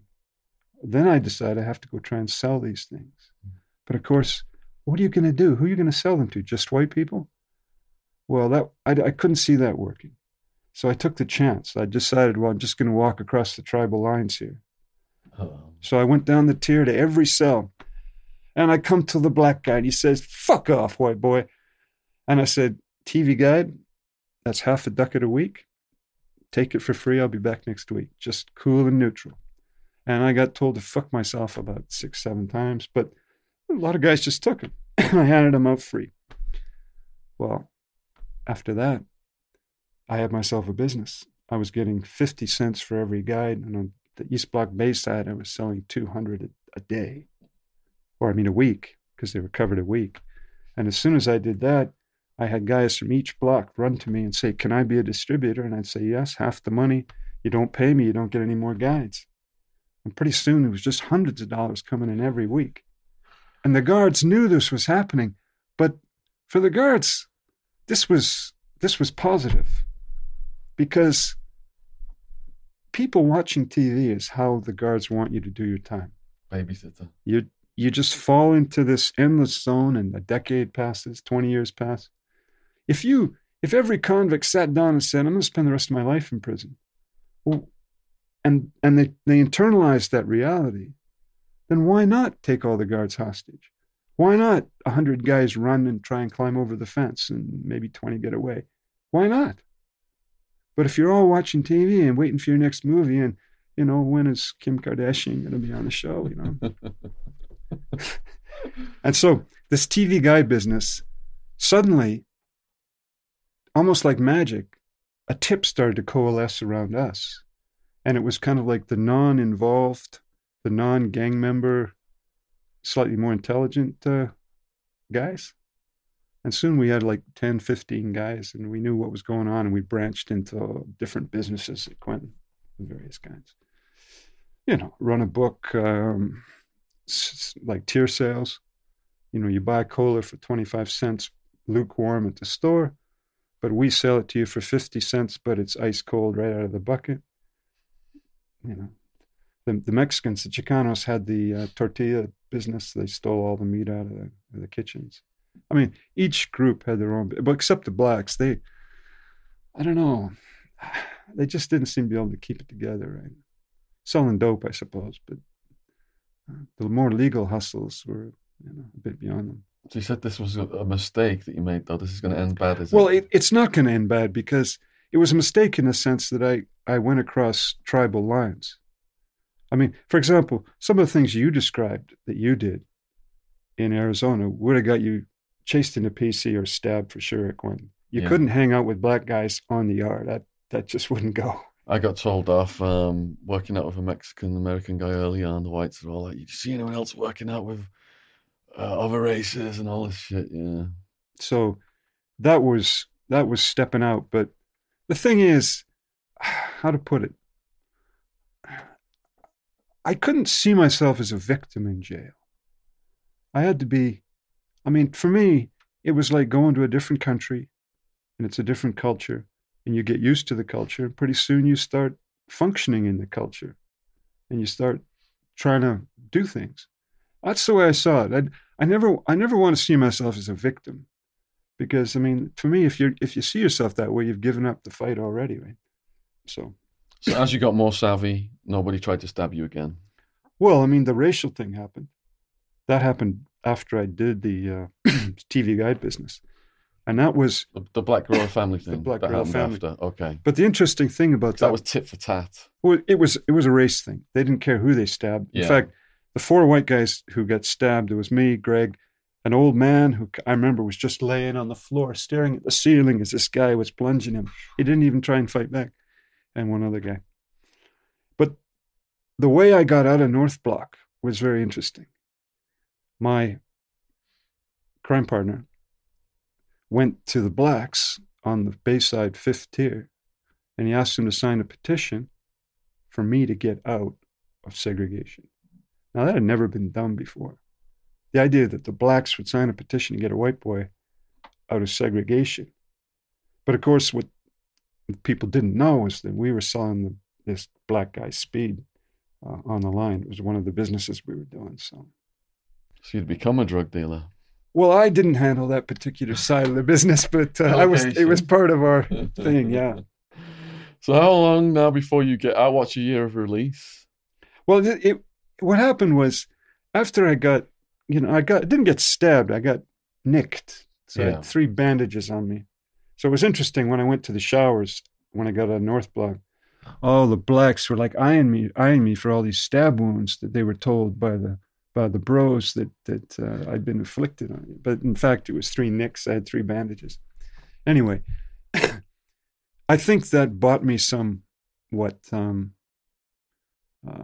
credit with the California Department of Corrections, in the sense that I was a potential problem because my mother was a sort of quite a well-known professor at the university, and my father had a high-powered job with the World Bank.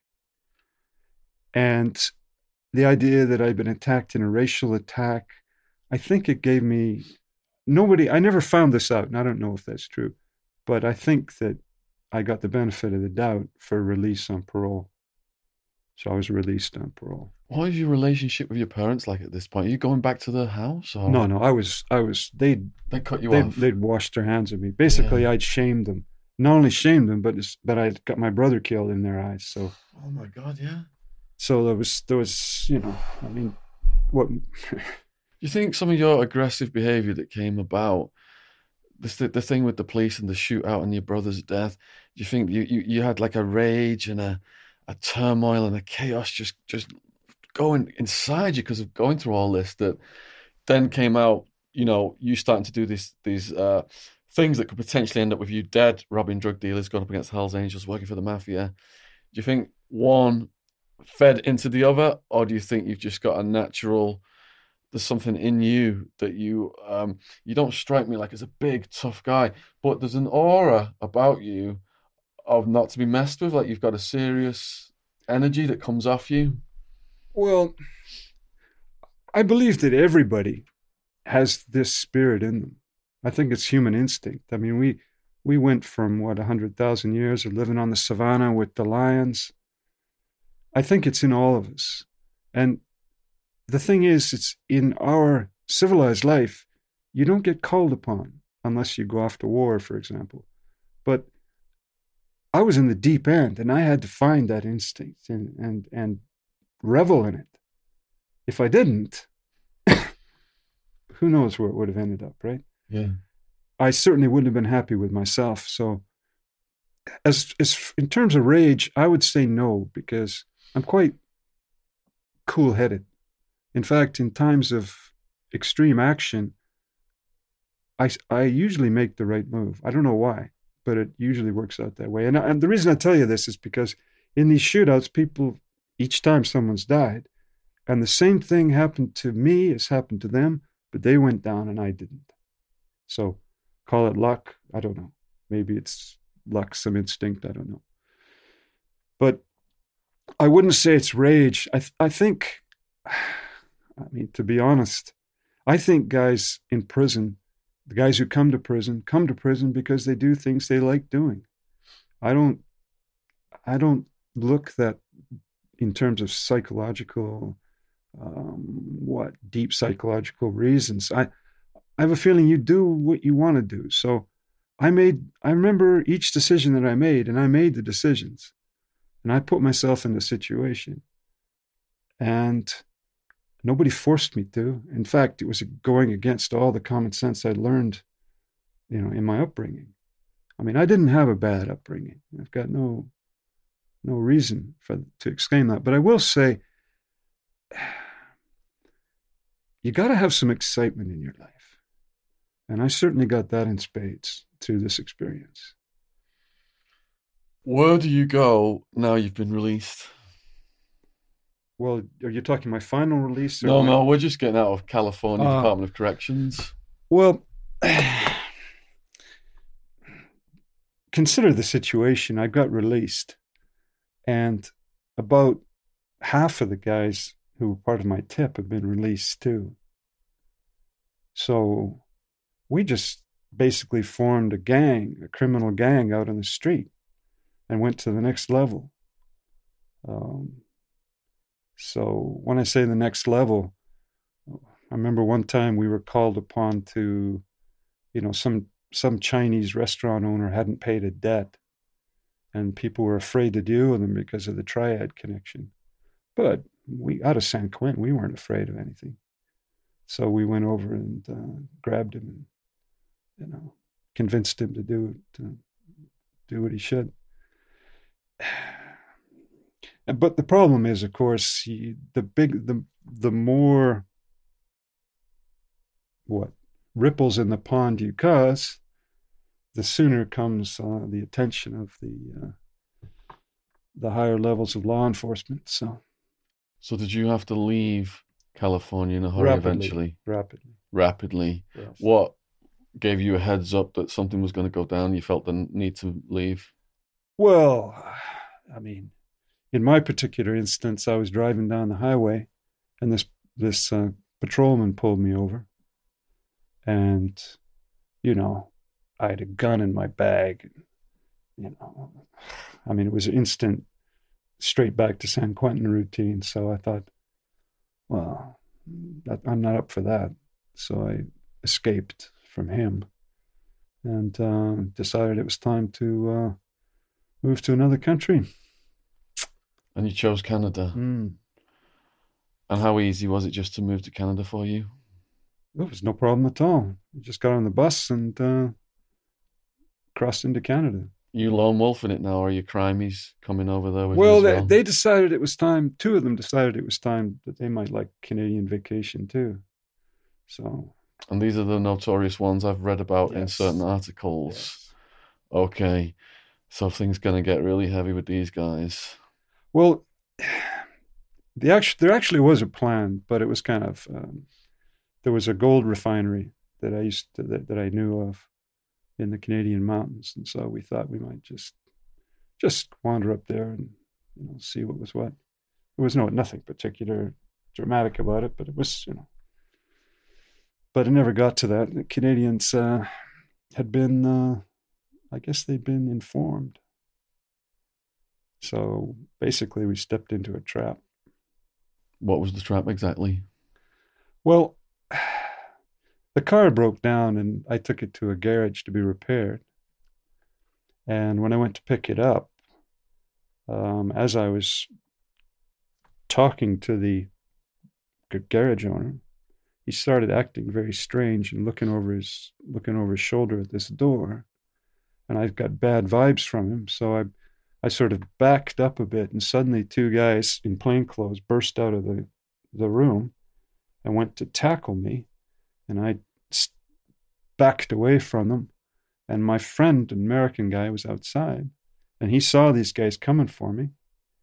And, well, as far as he was concerned, I was being attacked. So he shot one of them through the leg and told the other not to move. And they turned out to be undercover RCMP officers. Anyway, there were two more of them.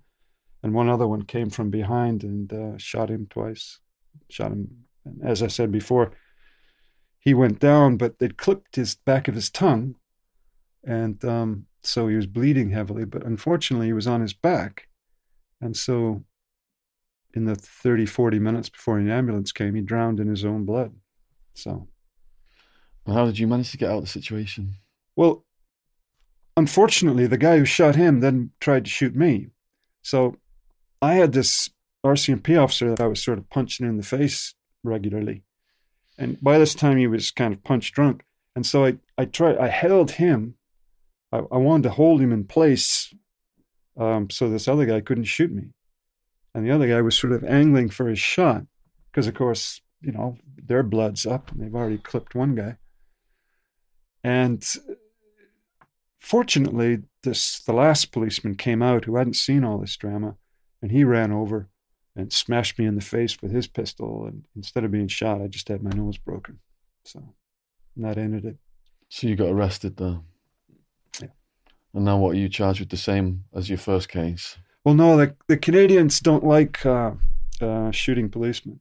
So as you probably, I think you have the same rule in UK. If I shoot you in the leg, that might be assault with a deadly weapon or aggravated. What's the term? Don't know exactly. But if I shoot a policeman in the leg, that's attempted murder. So because it's a policeman, they always lift up the seriousness one level. So it was a charge of attempted murder. So you're in a remand jail in Canada. What was that like? Well, it was, the same sort of dynamics hold true. I mean, in Canada, the good part, of course, is that most people are white, so you don't have so much of the racial stuff. But unfortunately, I had one of these racial experiences almost like 2 hours since I was put in the jail, because I got led on this tier, and as I walked into the tier, I noticed that the first two cells had two Indians in them. And the third cell had an Indian, and he was gunning me off as I came in, looking evilly at me. And I had bad feeling about this, but I didn't know him, so I ignored him. And I went to my cell. And when I went to make my bed, I lifted it up, and there was a big pool of blood under the mattress.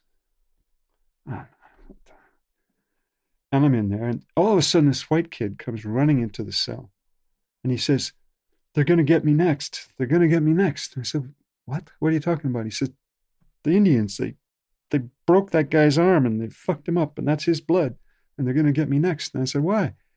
He said, "Well, they made me play cards with them, and I lost, and they said I have to pay them a carton of cigarettes, or my visitor has to give them the money, or whatever it was." And so 2 hours coming into this cell, there's already this drama happening. And I'm thinking to myself, oh, well, I'm going to have to school this boy. And so he's not a Caucasian anymore. He becomes a good white boy. So I said to him, look, I said, there's only one way out of this. You got to show some heart. So you just run into that guy's cell and give him your best shot. Just hit him as hard as you can.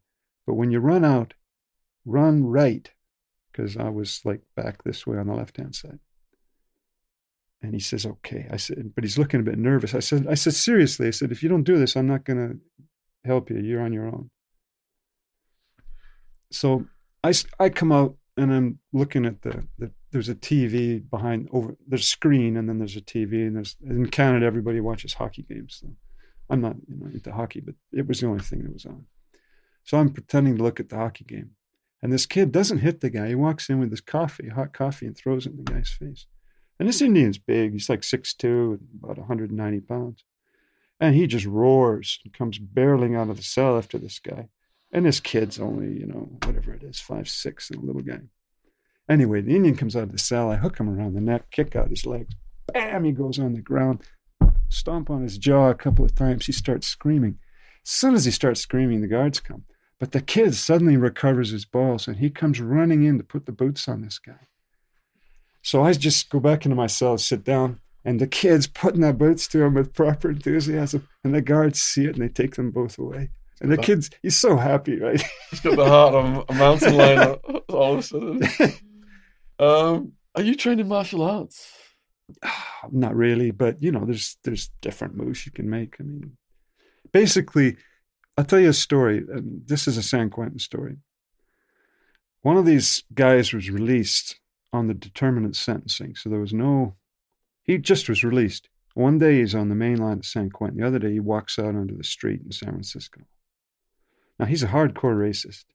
And there's no halfway house, no parole, no nothing. There he is. And he walks down the street and he sees this beautiful white girl, long blonde hair, walking with a black guy. And he walks over and he says, "You fucking nigger," right? And, well, the black guy, though, is cool. He looks at him and he says, "I'm rated number 3 in Taekwondo." No, was it Taekwondo? I don't remember now. In California, which in California is pretty significant. Before he can even finish the sentence, the guy just puts a blade right in his heart. What the hell? Because it doesn't matter how much martial arts you know. If you live in a middle-class society, you're not jungle instinct hot. Yeah. If you're on the San Quentin main line, your instincts are like wild animal instincts. Yeah. You see each movement. You see who's doing what. What's he doing? How's he standing? Like this guy standing here, he's not threatening me. It's okay. Mm-hmm. You're sitting in the chair. You're looking around. What's a weapon? What isn't? Mm-hmm. And that guy killed him. One shot to the heart. Mm-hmm. Before the Taekwondo guy could even finish his warning, right?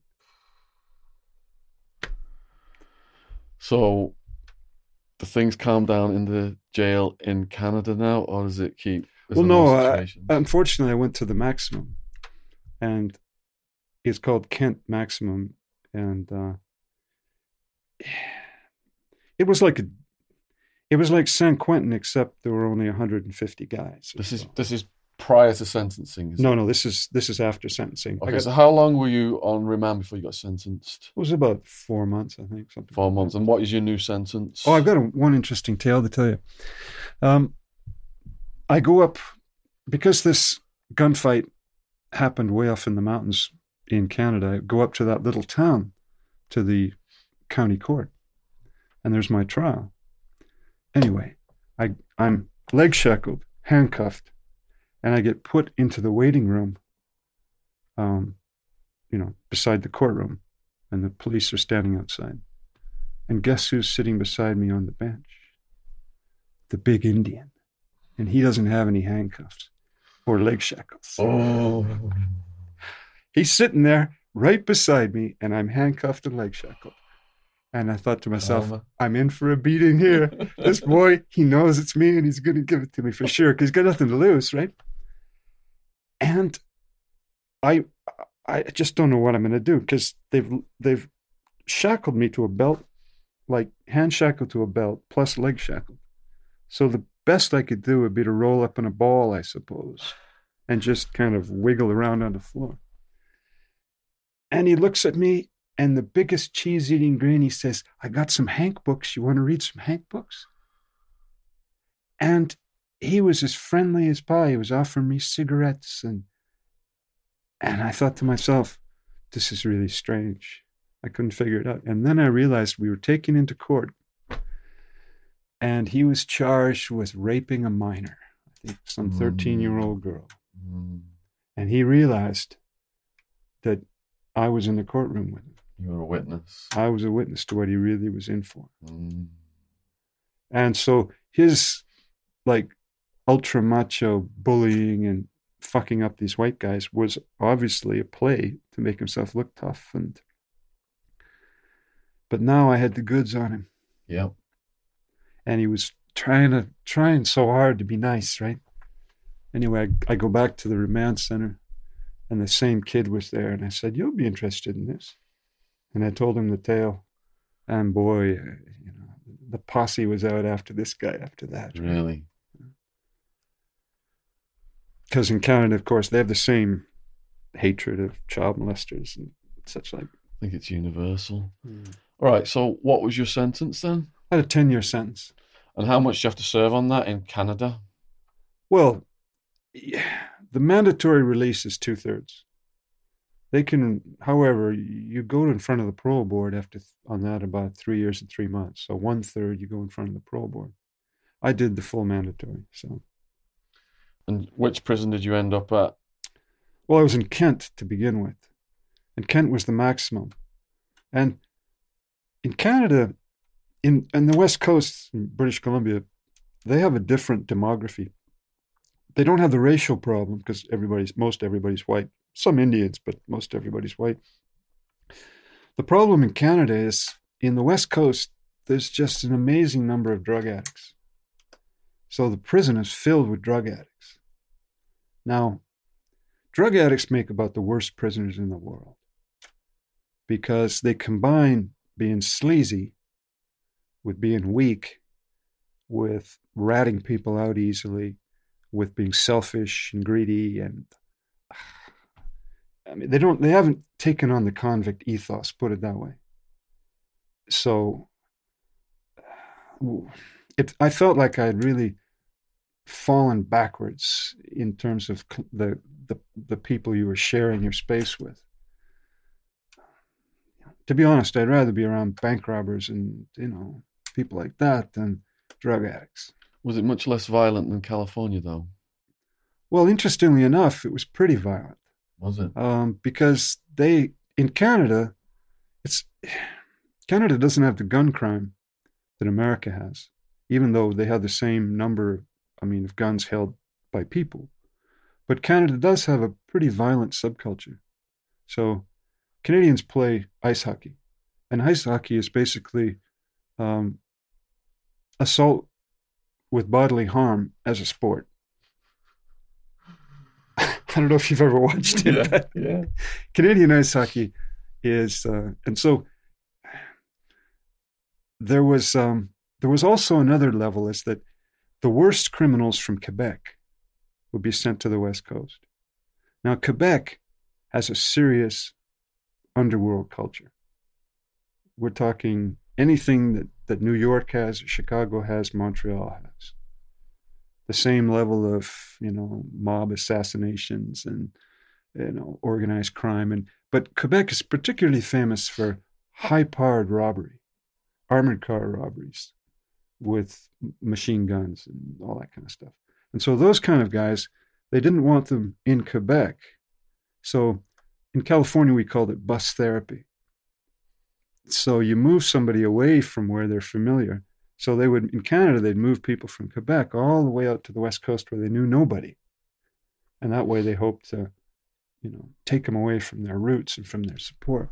But those boys were dangerous. And so I knew an English guy, actually, a dope addict, dope fiend. And he'd made some move on one of these Quebecois kids. He cheated him out of something. He got a cuff of drugs from him and then didn't pay him. And the Quebecois just stabbed him right away. As soon as he didn't pay, didn't have the money, just pulled the knife out and stabbed him. And this English guy was just standing there, almost died. And he was just stunned. He stabbed me. And he didn't understand. Because for him, that kind of move in the Vancouver dope world was just run-of-the-mill everyday activity. You stiff other addicts and they stiff you, and you steal each other's stashes and whatever. But for those guys, they played by San Quentin rules.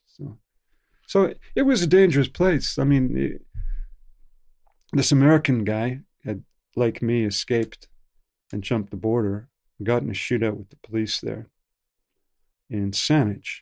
But unfortunately, he had a .410 shotgun with birdshot. So he shot the policeman with birdshot. But all that did is make him angry. So when they had him cuffed, they had him on the ground, and the policeman's partner came up, put his pistol to his head, and pulled the trigger.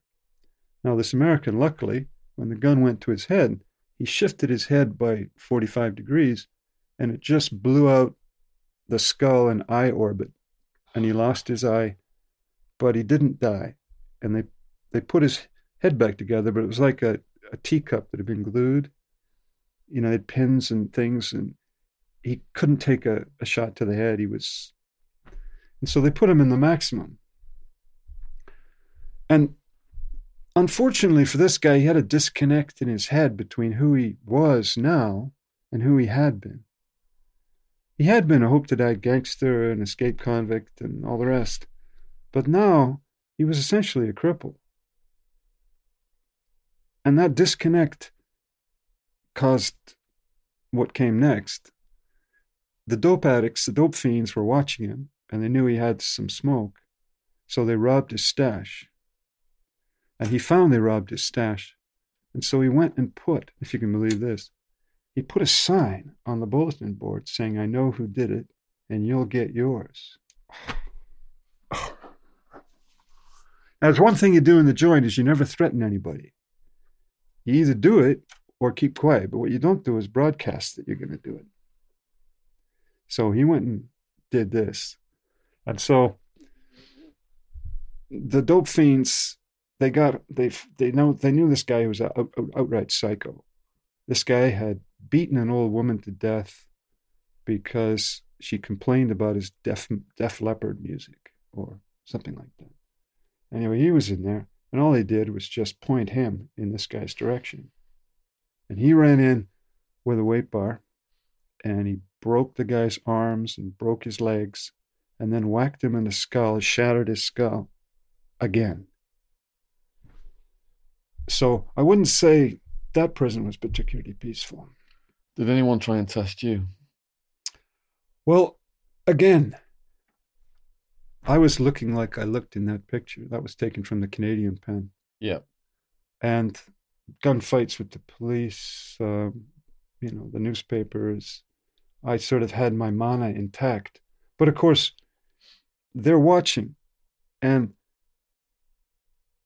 a couple of times they tried to trick me into stuff. For example, one time they saw that I was running. I used to run a lot around the track, my weight partner and I. And so one of these guys sent one of these Quebecois fellows up to me, and he said, "You got a lot of money on your books." Because at this time, unfortunately, the inmate committee members had access to how much money everybody had on their books. And they saw, I had a job sort of teaching remedial students with this prison educational program, and they paid me real money. They paid me like $1,000 a term. Wow. Which for prisoners was huge. And he says, "You're the richest inmate in the joint." And I went, "Oh, shit. Oh, no." So these guys thought how they're going to get me. They saw I was a runner. So they sent this guy to me, and they said, "There's some guys want to make a bet, want to make some bets." I said, "Well, what do they want to make bets on?" He says, "They bet they can beat you running." He says, "And they're liable to put up money, real money on this." And I said, "Well, how much money?" He says, "Well, I don't know. How much would you be willing to go for?" And so we talked some more, and the deal is they've got these one tall, lithe, sporty Indian, and then this half-black guy who's like an antelope. He's naturally athletic. But the thing is, I'd never seen them run before, so I didn't know if they could go the distance, or if they were really fast and they'd smoke me, or what would happen. So I decided to try and hedge my bets, and I said, well, can I pick out 2 other guys from my team? Seeing as how you got 2 on that team, can we have 3 on our team? And they said, sure, because they didn't think anyone else could run. So they come down to it and they say, okay, we're going to have a race. How much money are we putting on it? And I say to this Frenchman, I say, because I'm thinking to myself, these guys are trying to set me up. But I thought to myself, if you're going to ambush me, I'm going to ambush you. So I said to the Frenchman, I said, take every bet, take every carton they want to put up. Whatever it is they want to bet, we'll cover it. And he was as happy as could be, because this was real activity, right? I mean, the joint, it's pretty slow the every day to day, but now they got something. They're going to have a real race with real money, and these people have real, I won't call it antagonism, but there was this sort of dope fiends from Vancouver on this side, and there were some big, like kingpins from Vancouver, guys who'd like arranged the dope, and they took the whole group. So they had a whole group there, actually much like the group you had, right? So the day for the race came, and everybody's out. They're on the bleachers. People are making side bets. All of a sudden, time is real. It's not you're in the prison. You're almost at the racetrack or something, right? And the race starts, and these guys take off. And this black guy, he was like watching an antelope run. He was smooth and just like silk. And when I run, I go red in the face and I'm chugging away, right? But it's a mile run, and these guys just take off because, of course, they want to look good in front of their mates, right? So away they go, and I'm thinking to myself, you boys, this is a mile run. I mean, do you run? Jog? No, I'm not that good. Well, a mile run's not like 10 kilometers. 10 kilometers you go at speed, but a mile run is a race. Anyway, so the race runs, and I come third, and my other 2 guys come first and second, and both these guys don't finish the race. So we smoked them. We got all the money. They paid up. They paid up because the sleazy dope fiends wouldn't have paid, but the money actually came from the kingpins. For them, it was just entertainment. Chump change. Yeah, it's chump change to just, be entertained in an afternoon. There's a bit of buzz. Everybody has a good time. So you said there was a few times they tried to trick you. What else did they do? Well, I used to run a book, like on betting, because the big problem in the joint is, debts. Like, you might want to bet a game, but do you really have a carton of cigarettes in your pocket to put up on the bet? But if you have somebody who'll take the bets and lay off the bets, who you trust, who'll pay up, then it makes it possible. And I like to, in the joint, you're always looking for something to do. I mean, it's going to be interesting. And so betting on the games was a bit of being outside. It was like, the guys related to it. So I used to take bets. And fortunately, I discovered something which, of course, bookies probably already know. And that's that what you want to do is you want to catch a group of degenerate gamblers. I mean, complete addicts who can't help themselves, but who have money. And fortunately for me, there were 2 Chinese drug importers, and there was a bent stockbroker. And these guys, the bent stockbroker couldn't, for the life of him, if he bet one side of a bet, you knew they were going to lose. You could just throw your inheritance on it. And so these guys, and so what happened, of course, is that, again, this group, the old kingpins, they start trying to overload me on one side to catch me out. Mm-hmm. Now, they were cooler than in San Quentin. San Quentin, the prison gang might just come up on you with knives. These guys were pretty cool. They try and trick you into doing something you're already doing, but push you to go too far. Mm.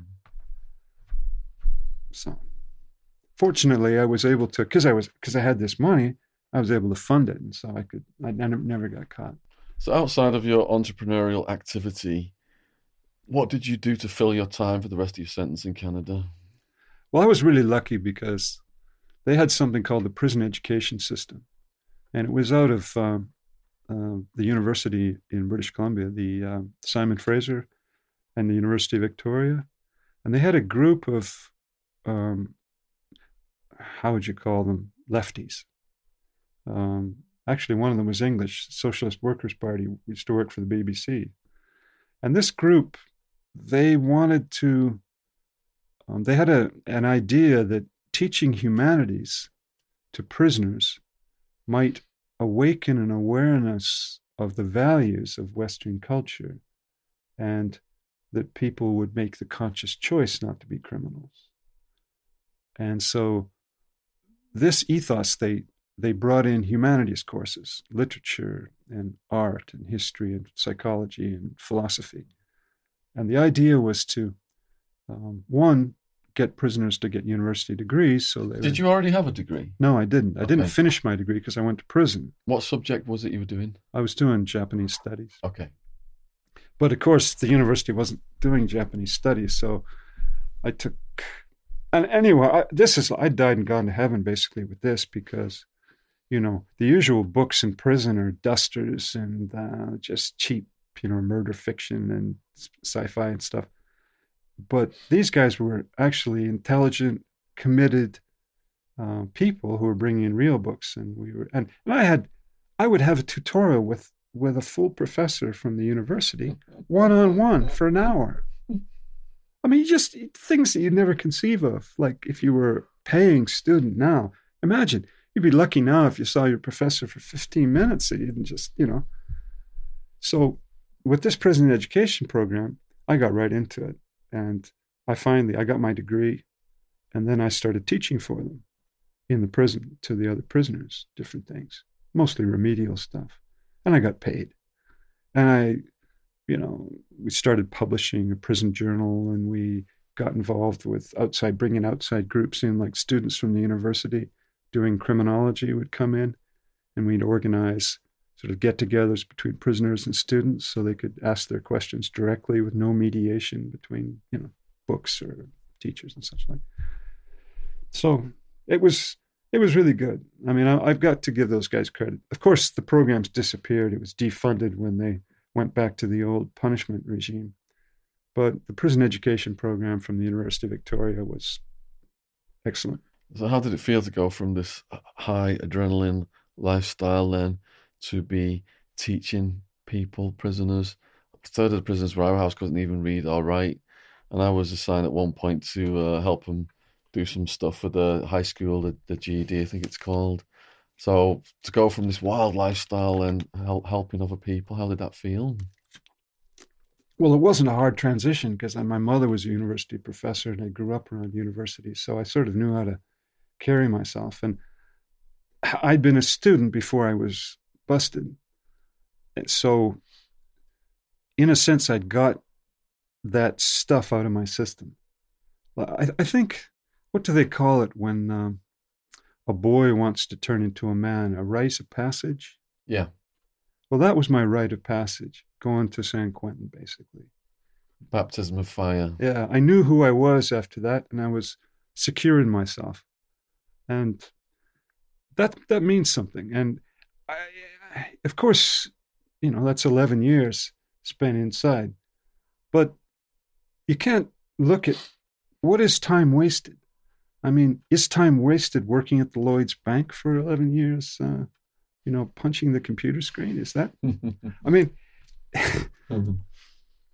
what else did I learn? I learned how to play badminton in prison.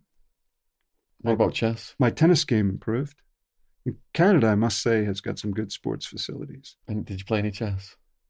The guys' checkers is their game. Checkers, okay. Prisoners in America, chess is a bit too cerebral for them. We're talking checkers. Did you play chess with anybody? Yeah. There was heavyweight chess players in Arizona, definitely.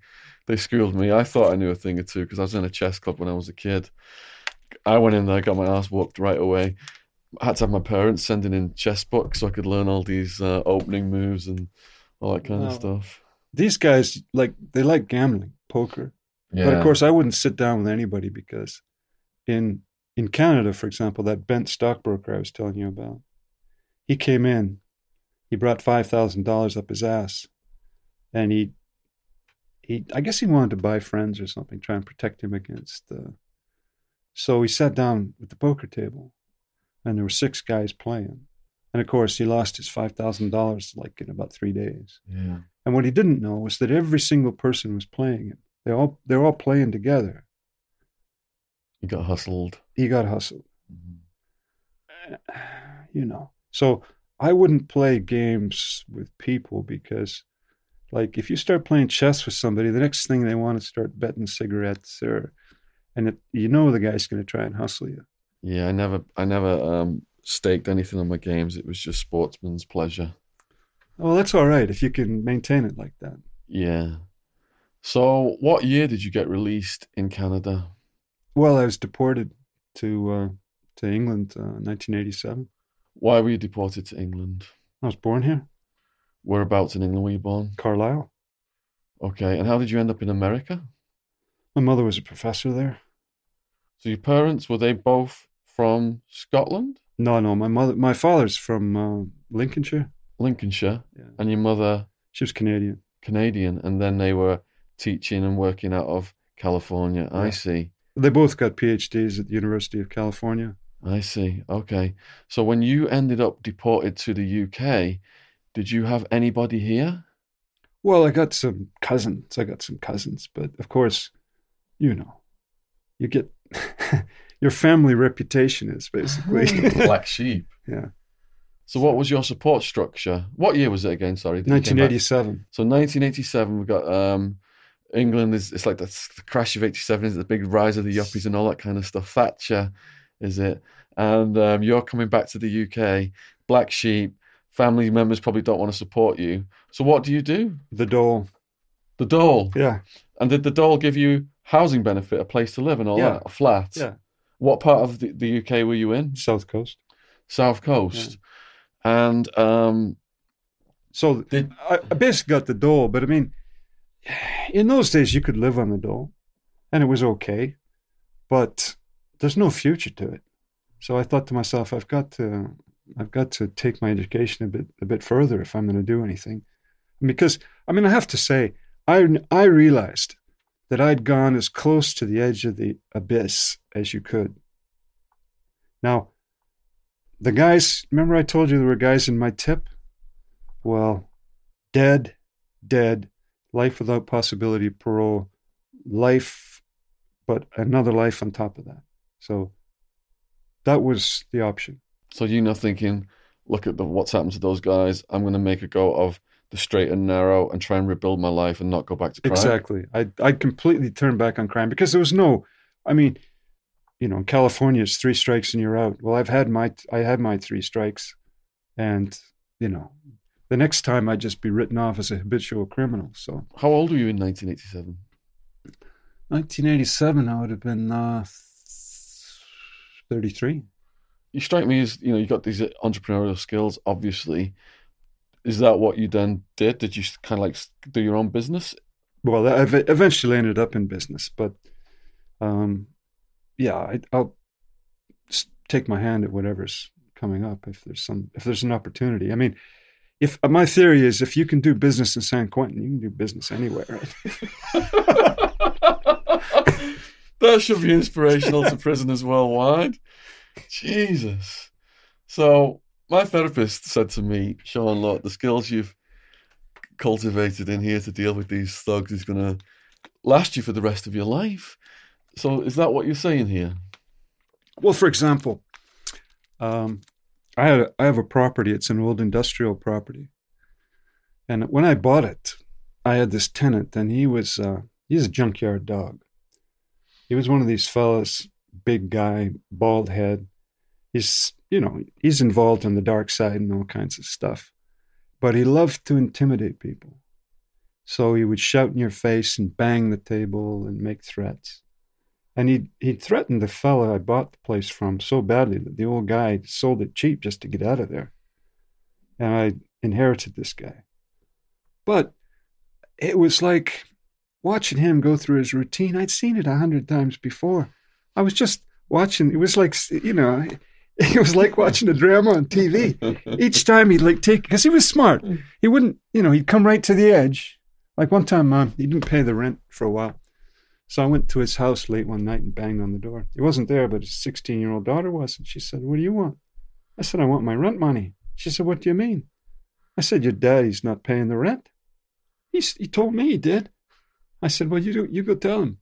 Anyway, so next time I come to the place, he just starts ranting and raving. "You went to my house, you talked to my daughter, you told her I hadn't paid the rent," screaming and shouting and banging the table, and he throws a chair against the wall. And I'm just watching this guy. Of course, I'm sitting myself, so if he like makes a move my direction, I can deal with him. But you've gone through all that. You've seen that routine worked out. That's a prison routine. The guy screams and shouts, gets in your face, and you're meant to back down. You're meant to be intimidated. Probing your reaction. So that's, and that was, in fact, that guy still has a property next door. So. So how successful have you become? Well, successful enough. I mean, what is successful these days? I don't know. I mean, the money's inflated so badly, you call it the British peso now. I think when you go through these things, you learn that success is mental, really. And you strike me as level-headed. Well, if you feel comfortable with yourself, you've been successful. Yeah, if you're happy in your own skin. Yeah, that's the one, isn't it? That's the one. Yeah. Because, money doesn't really matter that much. I mean, what difference does it make what kind of car you drive? Basically, they're all the same tech these days, whether you paid £50,000 for your car or $1,500. And, clothes or what else? I mean, you want to wear jewelry? I mean, life is, the simpler things are the ones that are the most pleasurable. Yeah. So. Enjoying the small things. And that's one thing prison teaches you. Mm-hmm. And that's one lesson that you learn, is that you can live in a small space. You can eat shitty food. You can put up with stuff. And so when you run into what comes in later, you hear these people whinging all the time, and you think, come on, I mean, you guys, you've never seen it. You've never lived it. Yeah. So.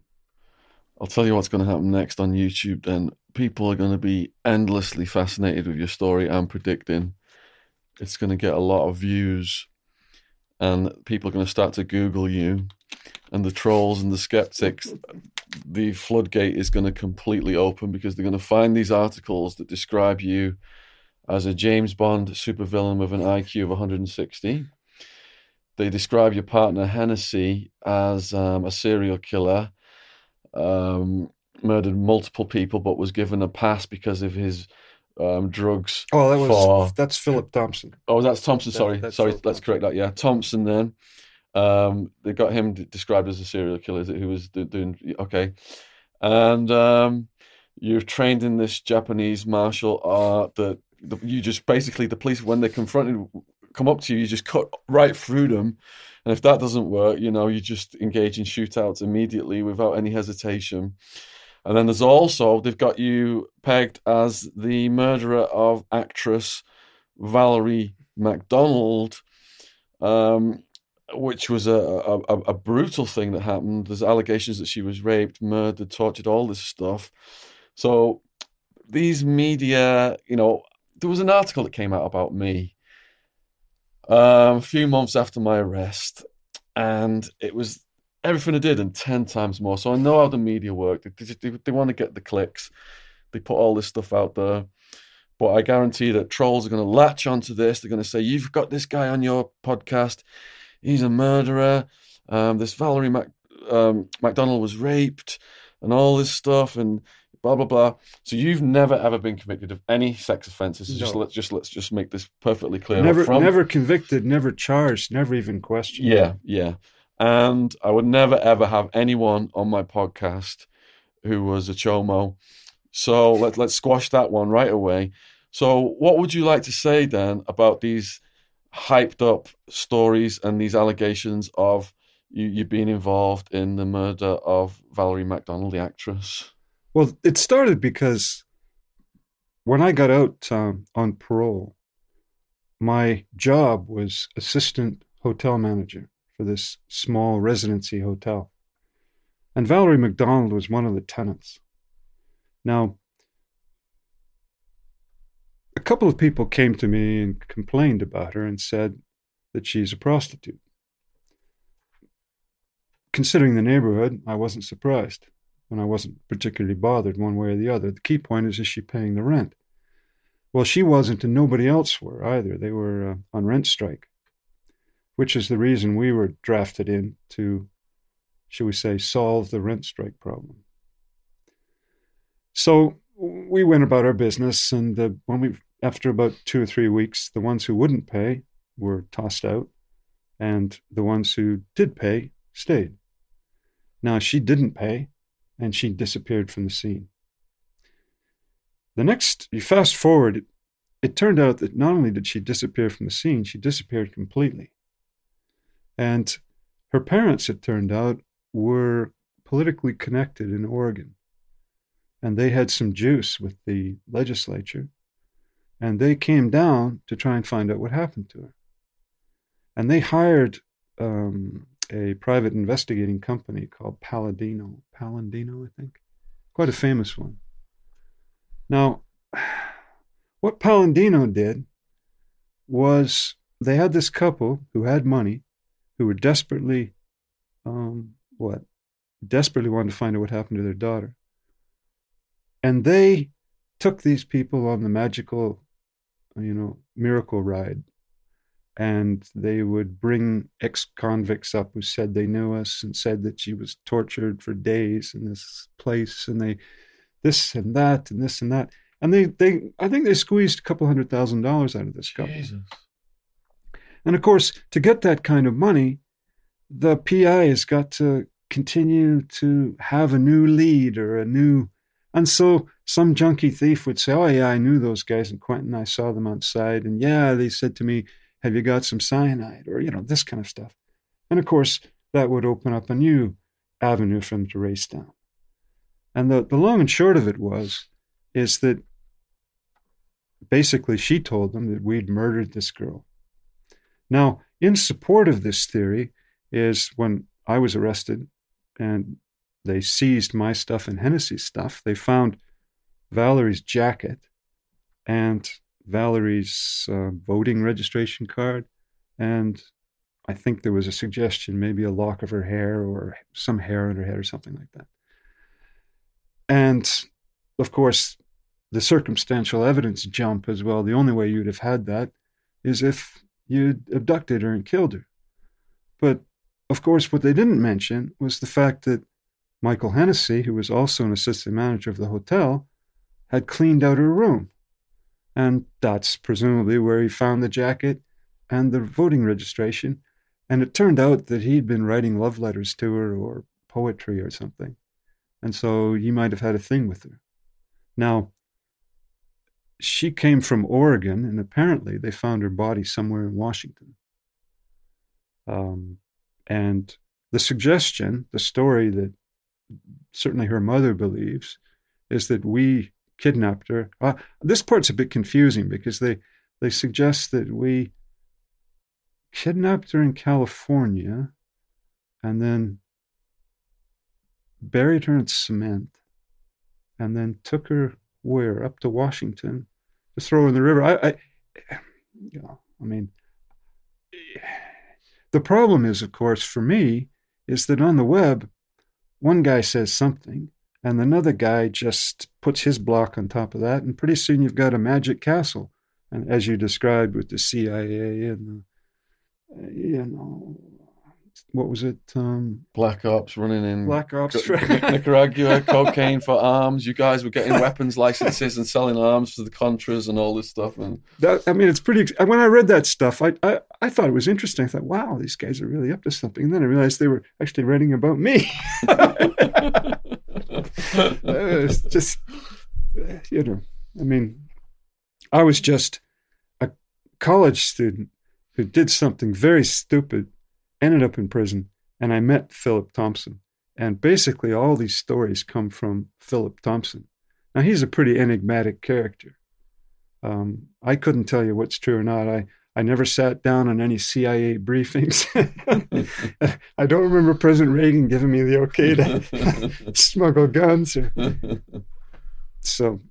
But it's a classic lesson in what happens on the internet when the net sleuths get excited.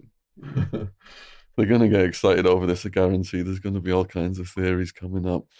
Is there anything that I've missed out, or anything you would like to say? Any final stories or anything in conclusion you'd like to say to the viewers out there on YouTube? Well, the thing that got me sort of coming here, and that I feel is a real injustice, is the fact that in today's internet world, once your name is on the internet as a criminal or having committed a criminal offense, you have no chance to put together a future. Not the chance I had. I had a chance because I got out before the internet happened, and I could put my life together before the internet was there. Just every single problem you get into is there for everybody to read. Now, how does a guy in Britain, for example, who comes out of prison, how does he get a job except for being a navvy at a construction site, maybe? I mean, there's one of these advanced criminal checks made on everybody. You can't be a teacher. You can't work for the government. You can't be in the army. You can't. I mean, how does a person start a new life? And that's the part that seems deeply unfair to me.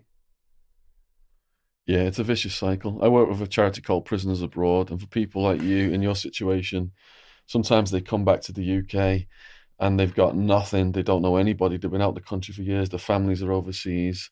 So Prisoners Abroad will hook them up with a place to live, so they can have a shower right away, get cleaned up, try and get them to job interviews and stuff like that. So there are some companies in this country, I think like Timpsons and stuff like that, make extra efforts to try and hire people with criminal records. But you're right, the recidivism rate for people getting out with criminal records is so high because it's such a competitive job environment. Are they going to give it to someone who's volunteering that they've committed crimes, or are they going to give it to somebody else? And generally they'll just give it to somebody else. Well, for example, I worked as a teacher. For many years, and I was successful as a teacher. I could handle problem students. It really wasn't a problem, Mm-hmm. I mean, and I had an interesting take on things because of my life experiences. Mm-hmm. Now, why should people be barred from teaching because they had a criminal record? I mean, I could understand it if you were a pedophile or something like that, but students need different points of view. You can't just be the same sort of, cookie cutter lefty university student gets his degree and then goes to the classroom. And it's a real shame. So I think the work you do is excellent because you are giving another point of view and you are giving opportunities for the ex-convicts to, put their viewpoint forward. Appreciate that, John. Shall we finish with a San Quentin prison handshake? I don't know. There wasn't much touching of bodies in San Quentin. In Arizona, it was the... What was it in San Quentin? No, people were pretty nervous about their personal space. You just didn't get close? No, you didn't get close to people like that or make moves. Maybe you're Sally, Does that mean I'm not going to get a hug then? Is that what you want? Cheers, brother. All right, thanks for coming on, man. It was brilliant.